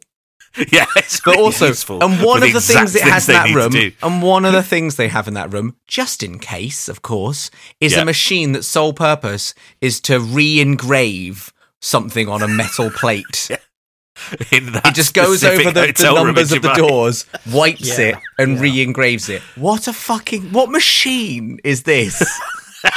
Well, Adam, it's so niche. No, Adam, Lucas, first of all, 100%, that is a ludicrous. I don't know how that thing exists, because also it seems designed solely for the shape of the door numbers. Well, no, my program, we might better choose like oval, square, rectangle. Sure. I love the fact that they have magnetized gloves hidden in a train car. Less unbelievable, as far as I'm concerned. But why would that be there? Like, do you reckon they were just like, right? Well, they're obviously going from one part of. They need a bit of everything. They've got a bit of everything. Tom, what if you needed to climb along the side of that train whilst it was in motion for some kind of escape? It's a good point. Wait a second. Yeah, but also, I'm just realising the things that Ethan Hunt climbs, why would they be magnetised? Well, I don't think they are magnetic, are they? It's some kind of magic. They specifically say that, yeah, it's just some kind of suction device. I think they say the word magnet. Oh, there's a lot of magnets. And he's climbing a lot of glass. Yeah. In my head, I was like, well, I'm not sure that the train would be made out of a metal that's magnetised. And I was like, unlike glass. Well, this is the thing. Okay, we are at the far and away the best sequence in the movie. The other reason why I picked this film. Yeah, possibly also the best sequence in the whole franchise. And I think, my kind of take on this is the thing that then basically creates everything about Tom Cruise for the rest of his career from this point on. Kind of. He's always done stuff like this. I think this is when it became the thing. I think it reminded people. I think people thought he was mental because of his rock climbing Mission Impossible 2. Yeah, I was going to say, it's not that different to Mission Impossible 2, right? This had news coverage and little what's the word? It's kind of like little specials released on like the filming of it before the film came out. This was like a huge part of the marketing of the film. So did the Mission Impossible 2. So did the rock climbing. Yeah, but the difference there, Adam, is I was young and didn't know. Yeah, exactly. Yeah. But also, I don't think the building was that old at this point, was it? No, it was fairly nearly. It's also obviously just an advertising thing for the horrific I think regime. It was a very big thing of that probably owned that building. Sure. Yeah, but again, we didn't know about this at the time. We just saw, oh my God, they've made the biggest building in the world and Tom Cruise is going to scale it. Well, this is the thing. So they have to get to a server room, but they can only get to that room from the outside. So Tom Cruise has to climb the Burj Khalifa, the tallest building in the world, which is something that he actually then just sort of did. Yeah. There's no nets. He's on a rope. They CGI'd out the rope. But Jesus Christ. It's very intense. It's genuinely quite stressful. Now, Adam, you on the Mission Impossible 2 episode also used this expression, there's no nets. Mm. Do you think nets are not like a regular thing for people climbing up tall things? Ropes is very much the gold standard in terms of safety mechanisms. Do you know what they are used on a lot? Thing. Do you know what they are used on a lot? Movie sets. Yeah. Tom Cruise doesn't dedicate his entire life to climbing up the sides of mountains and sheer rock faces. I think he does, actually. Yeah, he does. He hasn't got time. He's still doing movies. No, around Mission Impossible 2, he's doing a lot of free climbing. He loved it. He's just an idiot. But do you want to know something that makes this even more mental? Right, in the film, they describe it as like, oh, you're going to have to go up from the 130th floor to the 137th or something, which actually is not that. I mean, it's obviously insanely high up, but it's not that high up for the Burj Khalifa. 7 stories. I wouldn't climb 7 stories. Yeah, what's the tallest? I think in real life, the tallest floor on the Burj Khalifa? Well, I think he actually filmed this on the 170th or something. Right. Okay. So it looks better to make it so it looks even more mental. So he's actually in real life doing something more terrifying than they describe in the film. I mean, it looks truly insane. It helps that they set it up really well with the very clear sort of marking of the gloves when, like Benji says, like blue is glue, red is dead. Yeah, red. And the fact that Ethan Hunt is like genuinely doesn't want to do it. Yeah, he looks terrified. Yeah, he is not up for it. Which is great. Imagine being so comfortable with that kind of stunt that you can act while you're doing it. Because Tom Cruise is fine. Yeah. We've seen the pictures of him sat right on the top of the Burj Khalifa with no shoes on, not attached to anything, just chilling out. And don't forget that Leonardo DiCaprio got an Oscar for being cold in a cold environment. Let's not forget that. Let's not forget. He was cold and wet in a cold river. Yeah. And Tom Cruise didn't get an Oscar for pretending to be scared whilst perfectly happy to climb the outside of the tallest building in the world. But the thing is like I genuinely don't think he does it for the thrill of it. Like he probably does to a degree, but I was reading an interview with Brad Bird where Brad Bird was saying like we had discussions about it and we talked about using a stuntman, but it would limit the way that he could shoot it because he'd have to keep hiding the guy's face or he'd have to do like further away shots. And it really does help that you can have a shot I mean, the first shot of him stepping out is absolutely insane, where you can see that it's Tom Cruise, and then he edges himself out, and the camera's just looking down, and you can watch him go round onto the glass. It's horrible. And then the bit where he falls down as well is...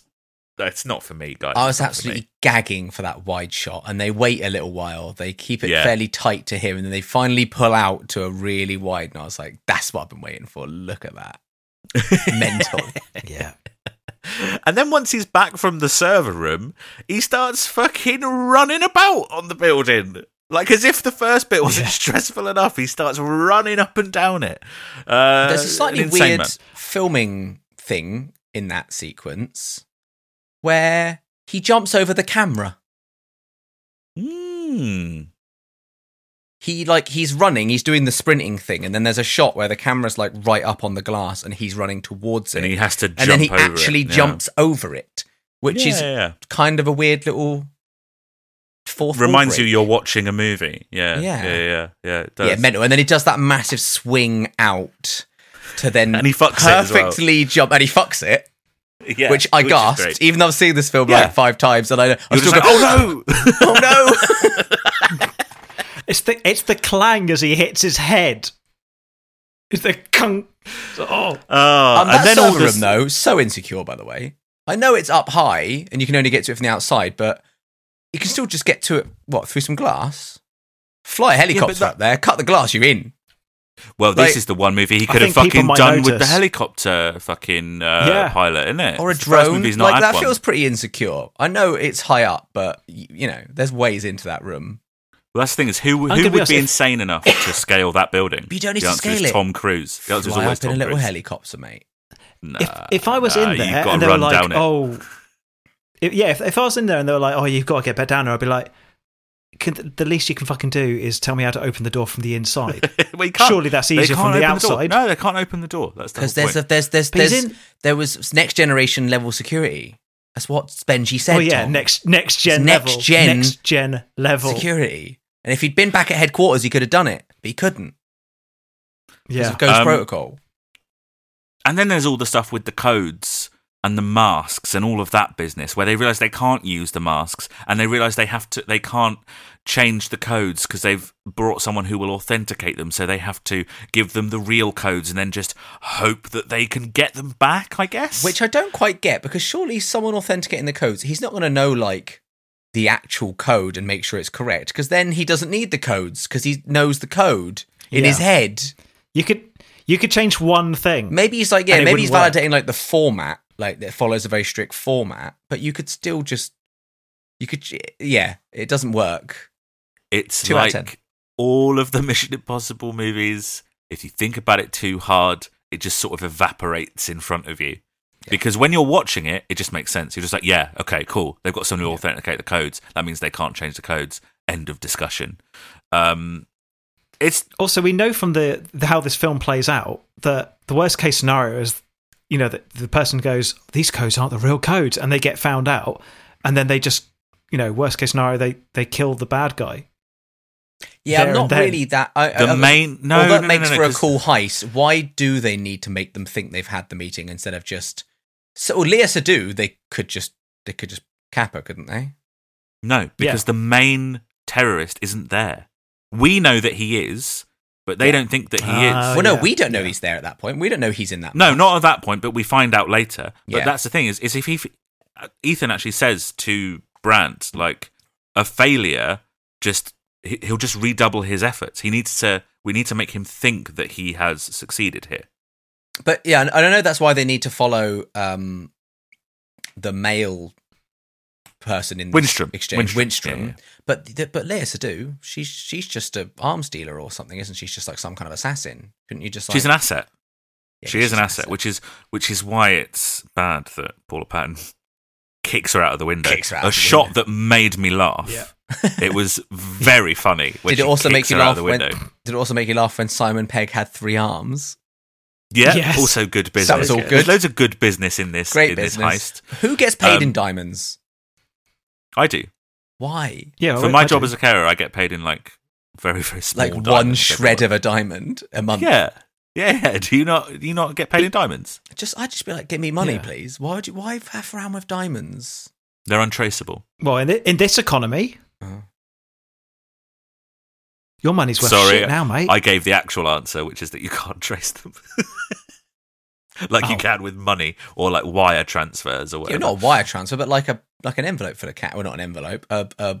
Just an envelope full of cash. A suitcase full of cash. They've all got tracking numbers and stuff on them, haven't they? Diamonds don't have that. Lucas is in trouble now. Yeah, he's right. But then you use those diamonds eventually to turn them into money that is also traceable. Well, you probably just swap them for more arms or whatever, don't you? I don't know how the economy of this black market works. Well, yeah, it's single gold coins, isn't it? One little gold coin gets you anything in the criminal world, as we know. I mean, these days it probably as we know from the John Wick cryptocurrency, franchise. wouldn't it? Be cryptocurrency. Yeah, that's untraceable as well. I've heard, unless something goes wrong to a rich person, then they can undo loads of transactions and find out who did what. Morrow, the assassin played by Léa Seydoux, who's excellent in this movie and everything that she's ever been in, identifies Brandt as an agent, and it turns out that Brandt's good at fighting, and again continues to give some people some absolutely life-changing injuries. Those people are they're going to be disabled for years and years and years and years. Especially Léa Seydoux, because she falls out of a 130-story building. Well, exactly. We never see her die. We don't know. She could be back for Dead Reckoning Part 1 and 2. She might have been swept up in the sandstorm that's now approaching. And then blown to safely. Yeah, blown to safety of the dunes. Let's hope that her and Sawyer come back to get revenge in Dead Reckoning Part 2. They've started the new villain crew. I had the image of her just flying away like a kite. Yeah, like a kite. Just whoo. Obviously, Ethan gives chase. There's a big foot chase. Tom Cruise's run out of the hotel. I've just got written here, Tom Cruise run 11 out of 10. Good Lord. That's a proper old Tom Cruise run. Also, at this point in the film, I was like, there's an hour left of this film.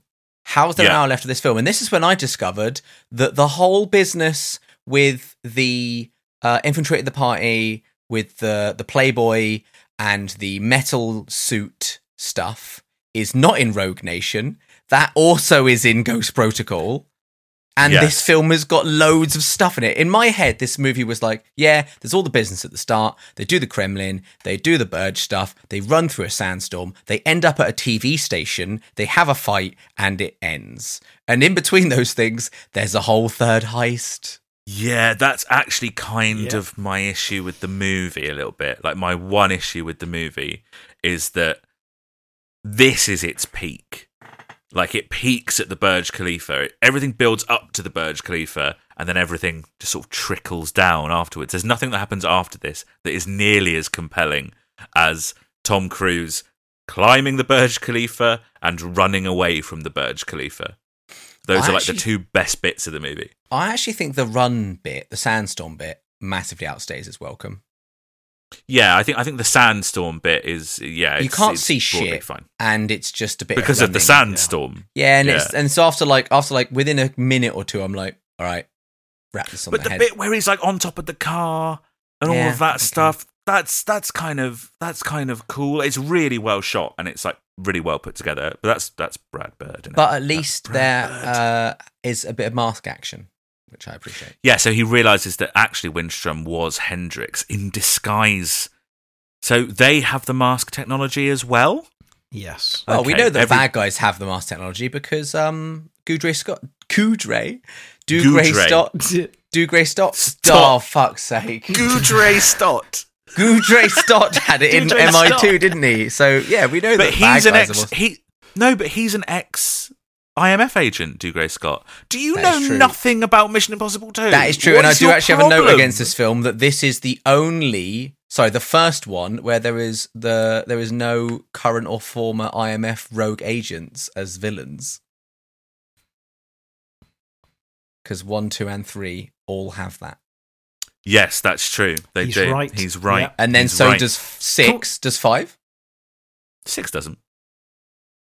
Oh, he's CIA, I guess. He's not IMF. CIA, my friend. He's CIA. Spoilers for Mission Impossible Fallout. Guys, are we just going to gloss over the fact that Hendrix was in that car that crashed in the sandstorm over Tom Cruise? And then when Tom Cruise looks in, he's all like, oh no, he just walked out of that and also put a mask on or took a mask off. Guys, or whatever. Why are you trying to search for the logic and believability of this Wait, are you movie? saying he sees Hendrix as Hendrix? He's wearing the mask the whole time. He's been wearing the mask since the Verge. Yeah. But before he takes the mask off, Hendrix is still driving in a car with the mask on and then crashes horrifically, definitely like dead. He is dead, and then somehow gets out of it and legs it completely untouched enough to be able to get on another car. Again, presuming that Tom Cruise isn't dead at this point, and then take the mask off. Why are you searching for the believability? Why are you searching for the believability in this film?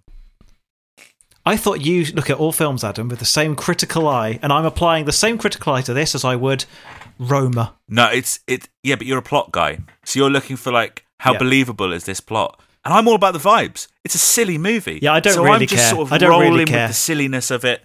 It's a ludicrous film like for ludicrous people, and I love it. It does indeed. No one bats an eyelid that Iron Man somehow doesn't die every time he turns a corner. Because he would. The G-force would rip him to shreds. Yeah. No, because the suit is pressurized, and inside it, he's actually floating weightlessly. That doesn't work, because this velocity would create the gravity. He'd be flying at 25 Gs. He would be dead instantly. Who's he been phoning this whole time? I never really cottoned on to. So he does a phone call in the like train car, and then he obviously and then he phones someone here. Bogdan. Is it this mysterious arms dealer guy? Is that who he's been phoning? It's Bogdan. It's Bogdan, who works with this mysterious arms dealer. Yeah. Who's called The Fog. Mm-hmm. Yeah, which is cool. That's a cool name. I'd like to be called The Fog. Slightly before that, they do go back to the safe house where Brandt accuses Agent Carter of compromising the mission for revenge. But then Hunt accuses Brandt of keeping secrets from them because he's actually a skilled sort of agent, isn't he? Anyway, Hunt goes off to seek more information from someone who turns out to be Bogdan. But he meets the long-haired, the blonde guy is from the first movie. It's from Mission Impossible 1. That's a little nod back to Mission. Yes. That's one of Max's bodyguards, and like he holds up the hood, and that's a reference back to the hood that he puts on him in Mission Impossible 1. Which we appreciated, Adam. We appreciate, and because this guy hasn't seen the films recently enough and doesn't know what we're talking about. Unbelievable. Is it when he gets taken to see the Fog? Yeah, one of the goons is a goon from Mission Impossible 1. That's right. Yeah. And that whole it was one of Max's bodyguards, and then Max's daughter is in Mission Impossible 6. So there is this nice sort of like lineage throughout the entire franchise. I'm just going to read this out from the plot summary. Back at the safe house, Brandt admits he was assigned a security detail to Hunt and his wife Julia while on assignment. Julia was killed by a Serbian hit squad, prompting Ethan to pursue and kill them before he was caught by the Russians and sent to prison. Who cares is the note that I've got next to it. All of this, how is Jeremy Renner mixed up in the Ethan and Julia stuff? Don't care about it. Get rid. A mystery that I did not need adding to the movie. It's like we said earlier, if that there's a chance that could have been one of the driving forces of the film, but because they sidelined it, it just becomes a small plot point to give Brandt something more than just he's an agent, but a less good one. Well, I have a feeling that they shot this scene before Christopher McQuarrie came on board, and they couldn't get rid of it because it had like some important connective tissue to the plot. Bogdan and his arms dealer cousin inform Hunt that Hendrix is heading to Mumbai. Well, it's the second time in the film where someone does the I couldn't possibly say and tell you that he's big wink. Something about satellites, right? And communications. He needs to be there for a certain satellite so that he can launch a nuclear weapon. Who cares? Let's just go to Mumbai. They go there on a private jet. And it's another heist. The third heist of three heists in the movie. How are they getting private jets and stuff when they are under Ghost Protocol? Money. That was not a government like private jet thing. It's Dubai. He just paid someone for a private jet, didn't Where's he getting this kind of money? The diamonds. Nice. Could have been the diamonds. Actually, the diamonds are actually probably in Leah Sedu's pocket, weren't they, when she got kicked out a window? No, she put them in her bag, and the bag's still in the hotel room. Right. Next question. There's loads of money in the safe house. Don't worry about it. Don't worry about it. There's also probably just cash in the safe house, isn't there? Yeah, probably. Yeah. Imagine being in a safe house in the scenario that you need a safe house, and they go, "We've got magnetic gloves, we've got some fake passports that hopefully look like you, and also 35 quid, there's no money, so you're yeah, no cash." I hate the magnetic suit thing. There's a big magnetic suit that Jeremy Renner's got to wear to go into a big computer or something. Yeah. Is that what he's doing? He's going big computer. Big computer. And then Paula Patton's character's got to be all sexy, hasn't she? That's her contribution to the heist. She's got to seduce the billionaire playboy. She's wearing eyeliner and she's got a grape, and she's going to use both of them. One of my wishes for Dead Reckoning 1 or 2 is that Tom Cruise has to do the seducing. I was about to say, wouldn't it have been great if she was going in to do the seducing, and then they found out that the Indian guy was gay? That'd be excellent. And Tom Cruise is like, I guess it's time for me to turn on the old charm. Yeah. And don't play it like a joke. Play it like Tom Cruise has got to turn that side of his... He can do it. He's Ethan Hunt. He can do anything. We've seen Interview with a Vampire. We know he can play. Yeah, we've all seen Interview with a Vampire. What do we think about the magnetic suit? It's fine. I think What's it's your problem fine. with it? Yeah. It's fine. Why? Surely that piece of machinery is like heavier than, or lighter than Jeremy Renner. Why doesn't the machinery go up? Why does it keep Jeremy Renner in the air and not launch itself into the air to meet him? Because if it was magnetized that way around, then Jeremy Renner would be dragged towards the device, and would. So the answer to my question underneath is: him is towards the don't understand magnets. It's got Imagine that. They're just stuck together with the small, like, thin ground between them, which is dragging him along. I mean, the bigger issue I have with the whole magnet... That's the one bit in this film that doesn't actually do magnets wrong. And that's the bit Adam has an issue with. Yeah, just wasn't thinking. I turned my brain off too far by this point of the movie. The bigger issue I have with that is that, like, underneath this whole, like, vent and electronics and business, computer bits section is just like a little cave system that a little robot can drive around in. Yeah, it's really useful. Very convenient. What is it? I assume it must be like a cooling sort of measure or something, right? You would want as much space as possible for the big fan or something, wouldn't you? Oh, maybe. I don't know. I'm not a fan expert. It's interesting. But there must be a scenario where a human being can get in there. Sure, to work on it and stuff, you would imagine. Yeah, so there must be an easier way, even if it involves, guys, we're going to shut off the fan and you get down there. Stop trying to search for the logic in Mission Impossible Ghost Protocol. It's interesting that they get Jeremy Renner to recreate something from Mission Impossible 1 where he, like, goes down and is, like, inches away from but they something don't and has show to spread out his limbs and stuff. He falls, they cut back to him hovering. They don't show him fall and stop. They don't do the shot. It's reminiscent, though, isn't it? Yeah. It's reminiscent of the Mission Impossible 1 stuff. Tom mentioned it earlier, but him stretching and warming up is great. Reluctantly stretching. Yeah, that is funny. He's given a lot more to do in this heist, but this heist, very, very generic. Just sort of turns into some generic action sequences. My rewrite of this film, I think you could probably quite easily stick the India heist in the middle and have the whole finale end at the Burj with some minor plot rewrites. You just change some of the gubbins around that means that those things happen in different orders, and you could probably just have it end at the Burj. Because then they escalate really nicely as well. Like I said, like the peak is the Burj Khalifa and it's sort of downhill from there. Well, as we know, famously very tall, has a high peak. Exactly. You can't get taller than that peak. Branton Benji, they do something in a server room or whatever. Some kind of override codes. I don't know. A missile gets fired. The fight in the car park is pretty scrappy. I quite like how like dirty that gets, and I like that they missed the deadline, but Ethan is like continually like, it'll be fine, we'll get there on time, and then they don't get there on time, and he's like, but it's fine, we can still do something, it's all good.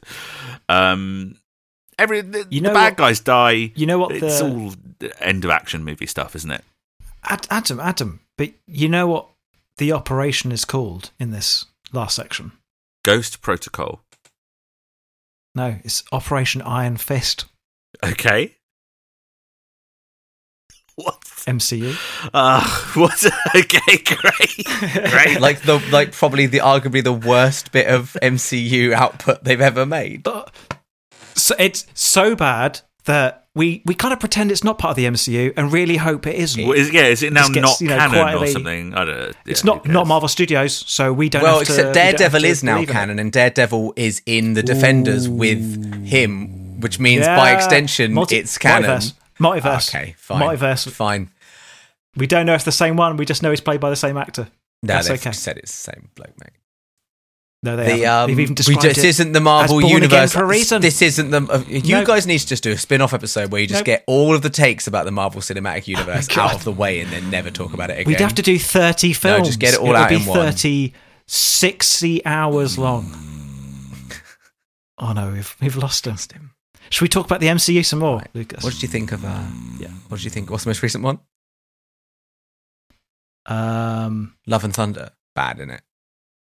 Yeah. What did you think of Werewolf at Night? There's no way it's quite good, Werewolf at Night. It is. It's called Werewolf by Night, isn't it? Doesn't matter. Werewolf by Night, Werewolf at Night means the same thing. I mean, technically, all werewolves are at night, aren't they? Adam, you're into like horror and sort of, like classic horror characters. He'd actually really like Werewolf by Night. A werewolf obviously turns into a werewolf at the, it turns into a wolf. Yeah. Well, he doesn't just turn into a wolf, does he? He turns into a werewolf. No, he turns into a wolf. They're not normal wolves. A person who turns into a wolf is a werewolf. No, they're a bit bigger, but they are just basically normal wolves, yeah. They're all like leggy and weird, aren't they? I mean, it depends what you're watching. Because in Twilight, they're just big dogs. Right, and in American Werewolf in London, it's sort of like just a big wolf, isn't he? They turn to a wolf at the full moon, right? Yeah. Well, sometimes you can see the moon in the daytime. Yeah. Would they turn into a wolf? Yeah. They would. Does the moon have to be visible to you? The wolf's no. The moon's always there, isn't it? The moon's always there. It's always there. Shocker. It's always there. I expect Adam to know the answer to this. Adam knows lots about horror and sort of classic horror characters. I'm kind of expecting him to know the answer to that. Well, he wouldn't know because he hasn't seen Werewolf by Night. Well, I can't. Do you know what? I can't remember the last time I saw the Wolfman. In terms of like classic horror characters, I'm much more familiar with Dracula, and Frankenstein's, and The Invisible Man and stuff like that. Yeah, I'm not that familiar with the Wolfman. Creature from the Black Lagoon, of course. I love that. Love that guy. Me and him, we're pretty close, pretty tight with the Creature from the Black Lagoon. Don't say, "Oh, Luther's at the end," because you're skipping over Tom Cruise saying "Mission accomplished." Yeah. Twice. And it failing. Yeah. Yeah. Which is great. It's very funny. Very funny. He saves the day, whatever. Doesn't matter. But yes, Luther is at the end. And then they reveal... Because he's contractually obliged to be in every single Mission Impossible film. But that's when the team reconvenes in San Francisco and Ethan gives them new assignments. But like Brand is like, oh no, I don't accept the mission because of this stuff with the Julia stuff. And then Ethan reveals that Julia's death was staged as he knew he couldn't protect her and used her death as a pretext to infiltrate a Russian prison to get close to Bogdan, an IMF source on Hendrix. And again, who cares? Although the bit where they look at each other from across the water, Ethan and Julia, and smile at each other, is quite nice. You know what I really like they didn't do there as well is she turns, she kind of glimpses him and goes, "Oh my God, it's Tom Cruise." He is still there. She doesn't do... Well, A, he doesn't do the thing where he's not there. And B, they don't do the thing where she's walking. She just stops, senses his presence, and looks over the shoulder and sees him, which is always absurd. The only reason they don't do the first one where he disappears is so that they can do it in a minute. With the cloud that goes across him and he disappears. Yeah. And then they don't use the Mission Impossible thing. Yeah. Well, what's that about? Sorry, I think you mean Light the Fuse. Adam, sorry, they don't use Light the Fuse. Oh, God. Do you think, Adam? No. And, you know, I need to ask you because Lucas hasn't watched any of the films and doesn't know what the fuck he's talking about. Lucas, Adam, do you think that originally, with the first plan of phasing Ethan Hunt out, that Ethan and Julia would have got back together at the end? Like, they would have been rewritten in some way so that sort of Brandt kind of takes over at that sort of table scene or equivalent. And then there's kind of a reunion scene so that Hunt's story kind of comes full circle and wraps up. Speculation, I think in the original script she was genuinely dead. And I think that her being alive is added by Christopher McQuarrie so that they have something to play with going forward and so that he can go, "Can I direct that?" That's what I. That's what I think. That's what I would put money on. Fair enough. She's not in 5, is she? No, I don't know. I'm going to watch it in a minute because I enjoyed Ghost Protocol so much that I'm going to watch Rogue Nation in a bit. Yeah, I'm going to watch Rogue Nation and Fallout like in the coming days. Yeah, absolutely. But Adam, to go back to what you were saying, I've written down the note. It's the final note of the film. I've got, for the first time since number 1, a Mission Impossible movie ends on a moment that feels like it deserves the Mission Impossible theme tune. They don't use it. And it doesn't use it. So irritating. It's ended on cheesy freeze frames of people laughing and be like, "Hey!" And then it'll have the Mission Impossible theme tune, but it won't have it when, you know, he disappears in a cloud of smoke with a new mission. We also miss that they tease the Syndicate, which, you know, obviously we all know as fans of the TV show that the Syndicate is a very, you know, important part of the narrative of the IMF. Is it from the TV show? Yes. Yeah. Cool, because it's obviously very important for number 5 and number 6, and I assume number 7 and number 8. What's this Chops die in 6? What? Sean Harris? Sean Harris, yeah. I don't think so. No, I don't think he does he? So Henry Cavill's character dies a horrible death with like loads of oil all over his face and all bring stuff. Him back, though. Yeah, bring him back though. Yeah. Credits. Anyway, yeah, that's it. What are you guys saying about Mission Impossible Ghost Protocol, the 4th in the Mission Impossible franchise? I mean, my whole take about it, you've shat on, which is that this is the film that kind of kickstarted the next bit of the Tom Cruise pantheon, which is he's had his flop era, and now he's back, and the thing he's specifically back with is stunts. Tom Cruise is a madman. Very well publicized stunts. Okay, so I have a question for you. Okay. And I'm not shitting on your take because I think it's right. I think that although he's been doing this stuff for years and years and years, this is the one that kickstarts it as being like notable to the general public. What is the big thing he's doing in his film is like now a thing. Sure, but name the other ones, Lucas. Okay. The side of the plane. Yep. The thing on the side of the plane. Yeah, 100%. From Mission Impossible holding Rogue his Nation. breath a lot. Yep, from Rogue Nation. Yeah, absolutely. In The Mummy, I remember them making some whole faff about him falling out of a plane. No, but okay. I think that's falling in a plane. Yeah, they do like the zero gravity thing. Yeah, in the plane, that exactly. Yeah. In Fallout, it was the Halo jump. Yeah, absolutely. And then they conveniently turned quite a minor stunt of jumping a bit into a bit of a publicity thing because he broke his ankle, and they kept filming it. And so we've all saw that clip long before the film came out. You've got to finish the take. You've got to finish the take. Yeah. They'll start ramping up the campaign for the new one where it's what the space one did he do, and then it'll be whatever he does with the space thing. Yeah. Which we've cracked. We think it's the Les Grossman prequel. Yeah, I did listen to the episode, and I agree. But of the films that are already out, that's 3 of the 10 films we've got left to cover. What are the rest of the films? Let's Rock of Ages. Oh, and obviously, Top Gun Maverick. I think a lot of that was like, he's in the plane. He's flying. They're in the jets. They're doing the jet stuff. Yeah. But it is kind of Rock of Ages. It's a big deal about the fact that he played a guitar. Says he played. I've never seen it. He does at the end. It is only still like half the story, because there's other stuff like American Made and Edge of Tomorrow, which are not like, he does loads of stunts in those things. Oblivion, it's not like, what stunt does he do in Oblivion? So while I think you're right, I do think it's only half of the story. And the other half is mediocre sci-fi films. Yes, absolutely. Well, no, Edge of Tomorrow is really Edge of Tomorrow is very good. Yeah, very good. I think you kind of half got the right point, in the sense that, with the exception of Night and Day, which is not very good, this kind of does kickstart like Tom Cruise's big blockbuster only run of films, where he basically just chooses things that are going to be big summer. Yeah, it's like the smallest film he does after this. Tentpole releases. Is it American Made? Yeah, it probably is. Yeah. Or Rock of Ages, but yeah, but that's kind of like a big part, right? That's not tangent. Like Tom Cruise in, that's and Tom Cruise as Stacey Jacks. Yeah. I think we talked about that next week. But all is in the future. But what are we saying about this movie, though? Because I do think it does kickstart something. I think you're right. But did it do it? Did it do it within the bounds of a successful movie for you, Lucas? I think it's a great movie.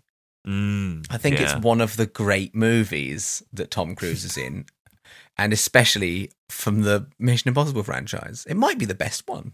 I don't know. Fallout's pretty great, isn't it? Fallout is so good. Yeah, that's absolutely ludicrous. Fallout is so I think I might prefer this though to Rogue Nation.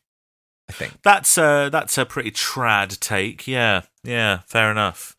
For me, they escalate from here. I give Rogue Nation a half a star better than this, and then Fallout gets the full 5. So you can work out what my score is from there. I'm going to give 4 stars. 4 out of 5, because the Brandt stuff is just who cares. And the movie peaks in Dubai. It's like a big mountain. It's just, coming down the other end is a bit rough sometimes. It's just a massively satisfying blockbuster action movie. Yeah. Like, it does it incredibly well. Like, it doesn't elevate itself beyond what is otherwise, a standard action movie. But what the action it does is so entertaining that it doesn't really matter that it's otherwise kind of a bit generic outside of its set pieces. That's Brad Bird, though. He's so good at those set pieces, having come from like Ratatouille and The Incredibles and stuff. Yeah, I mean, The Incredibles is phenomenal. So good. The action sequences in that. Ratatouille's better. I agree, Ratatouille's better, but it's not an action movie, is it? Yeah, you don't. It's not. I love the action movie Ratatouille. Whereas Incredibles, you could reasonably say, that's like a great. I don't know. There's that scene where he's like, getting washed down a river. It's very frightening. Mate, Ratatouille is probably my favourite Pixar, except for probably WALL-E, because we were just the right age. We align. For it, we appear to align on our Pixar things. I think my Yeah. top 3 are probably WALL-E, Ratatouille, and Toy Story 2. Okay, I'd probably rate Inside Out higher than Toy Story 2. Good film. Which is probably where we unalign. Also solid. Yeah. Yeah, 8 out of 10. 4 stars. 4 stars. Yes, thank you. We're not doing. We don't rate out of 10 on this podcast. Actually, I'm just quantifying. Cruiseness, I'm giving 10 out of 10. I'm giving it 9 out of 10. It's high because of like the level of stuff. I mean, the stunts stuff is absurd. That this is like probably the peak of him doing the crazy stunts. Like, this is probably at least the most shocking to look at in terms of like the stuff he's done. Yes, right? Until he goes to space. When he does the first civilian spacewalk, which is what is planned, we will be going, for fuck's sake. He also, at some point... That is going to be 11 out of 10. Yeah, absolutely. That is genuinely going to be 11 out of 10. At some point, he's definitely going to do a Felix Baumgartner and jump from a suborbital balloon. One of those like super high, skydives, but they're suborbital. He's going to do one of them at some point. Yeah. It loses one 60. In terms of cruiseness, just because it doesn't at any point really use that cruise charm. That he doesn't really do the charming thing once in this film. That's a good point. That is a good point. Sure. That is a good point. I'm going to go 9 as well. I'm going to. Yeah, good point, Lucas. But Adam, he 9. brings back the heightened panicky energy that is almost a trademark Cruise. 9. Fine. I mean, I'm going straight 10 out of 10. Fine. Because he climbed the fucking Burj Khalifa. Do what you like. What? With no nets. That's ludicrous. With no nets. Unbelievable. I wouldn't do it ropes, with a net. No ropes either. And no tower. No building. Yeah, exactly. Incredible. He just incredible flew. work. He just unbelievable. He just flew upwards like Léa Seydoux. Would you What? recommend? Doesn't she go down? She gets... Well, she goes down, but then she curves up like a bird Yeah, of you prey. can see her. She just lands next to Sawyer, and that's when they meet up and go, we need to assemble the villain team. Yeah, absolutely. The FMI. Oh, and then that's the what they're going FMI. to be in. Yeah. Yeah, and it's going to be those two. It's going to be who's still alive at this point. Tandaway Newton's Tandaway yeah. Newton. She's got to, for Christ's sake. She's still rocking about, yeah. It's Philip Seymour Hoffman dead. Yeah. It's a shame. Well, and obviously... very dead. I mean, in real life as well. The guy... Can't bring him back. Mr. Harris, I forget his first name, is also Sean. still alive, right? Sean Harris. Possibly. Don't know. Interesting. I would recommend this movie. I recommend everybody see this movie. It's bananas. Yeah. Yeah. And for us to be able to say we recommend this movie despite it being the 4th in a series and to start here. Don't worry about the other ones. You can still start here. Yeah. That's still a good enough place to kick off. Yeah, you guys had a great point impressive. at one of your recent episodes where you said you can start at 4 and just when someone shows up that seems like she should be important, just accept it. Yeah. Well, they explain it. They're like, Simon Pegg's like, oh, I'm sorry what happened with your wife. That's all you need to know. Something happened with his wife. That's it. I mean, it was not a cheap movie to make. $145 million is what it costs to make a movie like this in 2011. It's more than I make. Yeah, it is. Do you know what this movie made at the box office? Globally? Because I've got it in my notes. $695 million.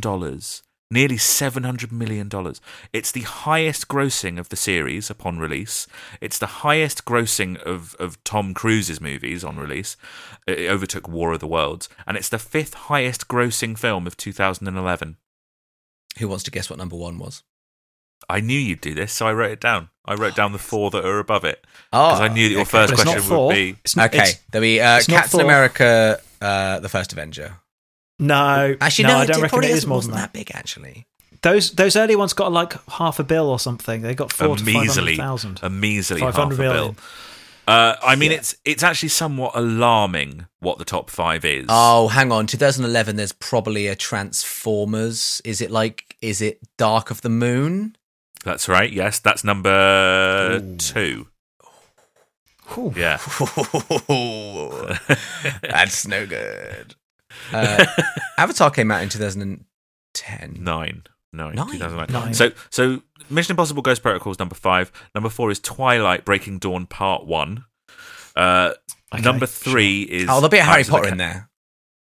Sure, Right. yeah, absolutely. Number 3 is Pirates of the Caribbean on Stranger Tides. Number 2 is Transformers Dark of the Moon. And number 1 is Harry Potter and the Deathly Hallows Part 2. The final Harry Potter movie. So, of course, that's the highest grossing movie of the year. The only movie in the top 10 of 2011 that isn't part of an already ongoing franchise is The Pixar. Smurfs. Oh, my God. And arguably, that is an ongoing, franchise. Yeah. What it is like in terms of movies, it is now, but it wasn't at the time. That was the first Smurfs movie. But Smurfs did exist before. It was an ongoing franchise. That wasn't the introduction of the franchise. I understand what you mean. Yeah, don't worry. We're on the same page. Okay. I understand what you mean. Have we all seen the Smurfs? Good. Yeah. Usually, right, Tom, you and me, we're not like this. We're not snipping at each other and tearing each other apart. It's because we've got this fucking prick here. dickhead on the podcast again. Mr. Snippy. Before this podcast, before we were discussing this, he was like, "Oh, you guys agree too much. You need a bit more conflict in your episodes." Unbelievable. He fucking comes on. Yeah, and you've both given it the same bloody score again as always. Same score as you. Because we're correct. Same score as you, Lucas. Yeah, so you should have come on and given it a 2, just to disagree, get the heat back. Well, I mean, my Letterboxd previously was 3.5. Then I rewatched it the other day. Disgusting. Like, that's absurd. Why did I do that? Disgusting.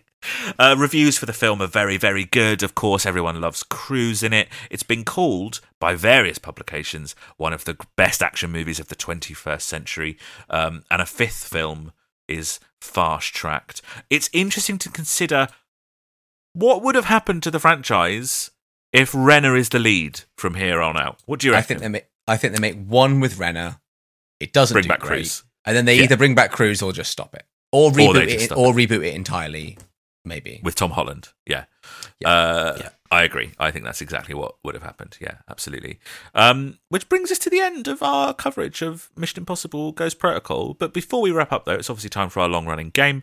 Only one of us is allowed to look at the IMDb trivia page for each movie, and this week it's me. I'm going to present Tom with 3 pieces of trivia. Only one of them is one that I've made up.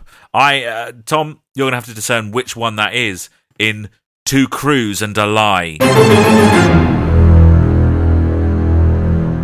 Okay, so I mean, we'd put money on this since we were actively betting last time you were on this podcast, weren't we, Lucas? Is that right?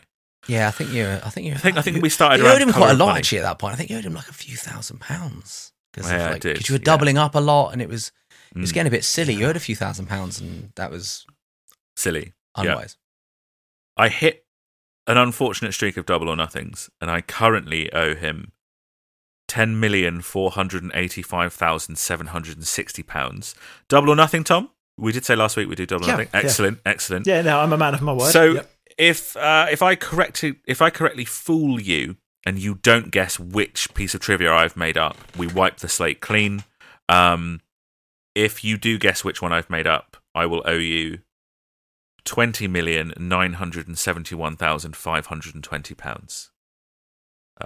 Yeah. Reasonable. It's a lot of money, Tom, is the thing. Well, I thought you got paid in diamonds. Yeah, but only the equivalent of minimum wage in diamonds. just tiny little filings of diamonds. It's just dust, Tom. Yeah. Right. I think you've been conned, mate. Anyway, here we go. Trivia piece number 1.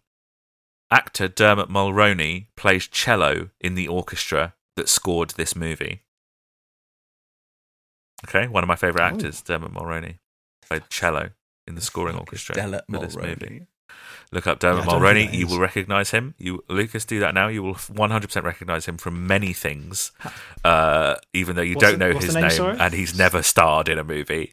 You 100% know who Dermot Mulroney is. Dermot, it was Della a minute ago. Dermot Mulroney, you know who he is. I know who he is. Yeah. He's in loads of stuff. Yeah. He's a very interesting guy. How am I pronouncing this guy's name? Dermot Mulroney. Dermot. You're pronouncing it fine, mate. You're spelling it wrong. Oh, it's that guy. Yeah, exactly. It's that guy. Yeah, anyway, it's that guy. I'm leveling at you that he played the cello in the scoring orchestra for this movie. Okay? Trivia piece number 2. The Sand. He's going to be in the 6th Scream film. Number 2.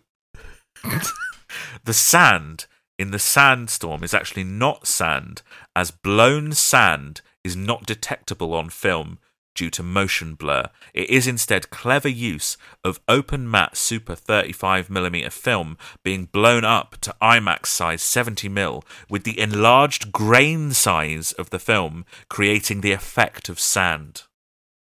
Okay, that's number 2. And we know how Tom Cruise feels about motion blur on TVs. Yeah, maybe I've taken that little nugget of information, twisted it into something else. Maybe I've twisted that into the lie. Number 3. Yeah. Christopher McQuarrie's first rewrite not only included a larger role for Cruise, but actually had Cruise playing all of the roles in the film, including the roles played by Eddie Murphy in the Nutty Professor films and Norbit.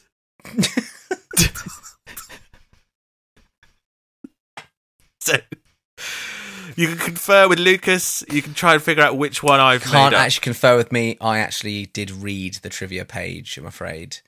Ooh. So I won't. Yeah, I can't. Okay, Lucas. Sidebar. Maybe you can tell him that it's the wrong one. Maybe you could tell him that it's number 1 or number 2 and not the third one. Okay, maybe you can do that. Involved. I'm not getting Lucas, involved. help me out here, my friend. I'm not getting. What help me is out. my incentive Help me to out. do that? Okay. Well, maybe I was going to say I'd split the money with you. Well, Tom, you're not supposed to be listening. Thank you, Tom. So, Tom, this is a private conversation. If he helps me, I could easily throw him $500,000 and not even bat an eyelid. Tom, this is a private conversation. Please do not listen. Sorry, Lucas. It's number 3. Dermot Mulroney is in. Lucas, number 3 is the lie, but I need you to tell him that it's number 1 or number 2. Okay? Can you just do that for me? Will you help me out, please? All right. Sorry. Okay. Right. Hang on. Wait. Which one? Number 3 is the lie. Number 3 is the lie. Okay. Right. So I know from a fact that. Okay, Tom, you can come back. I know from looking at the IMDb trivia that the real ones are 1 and 2.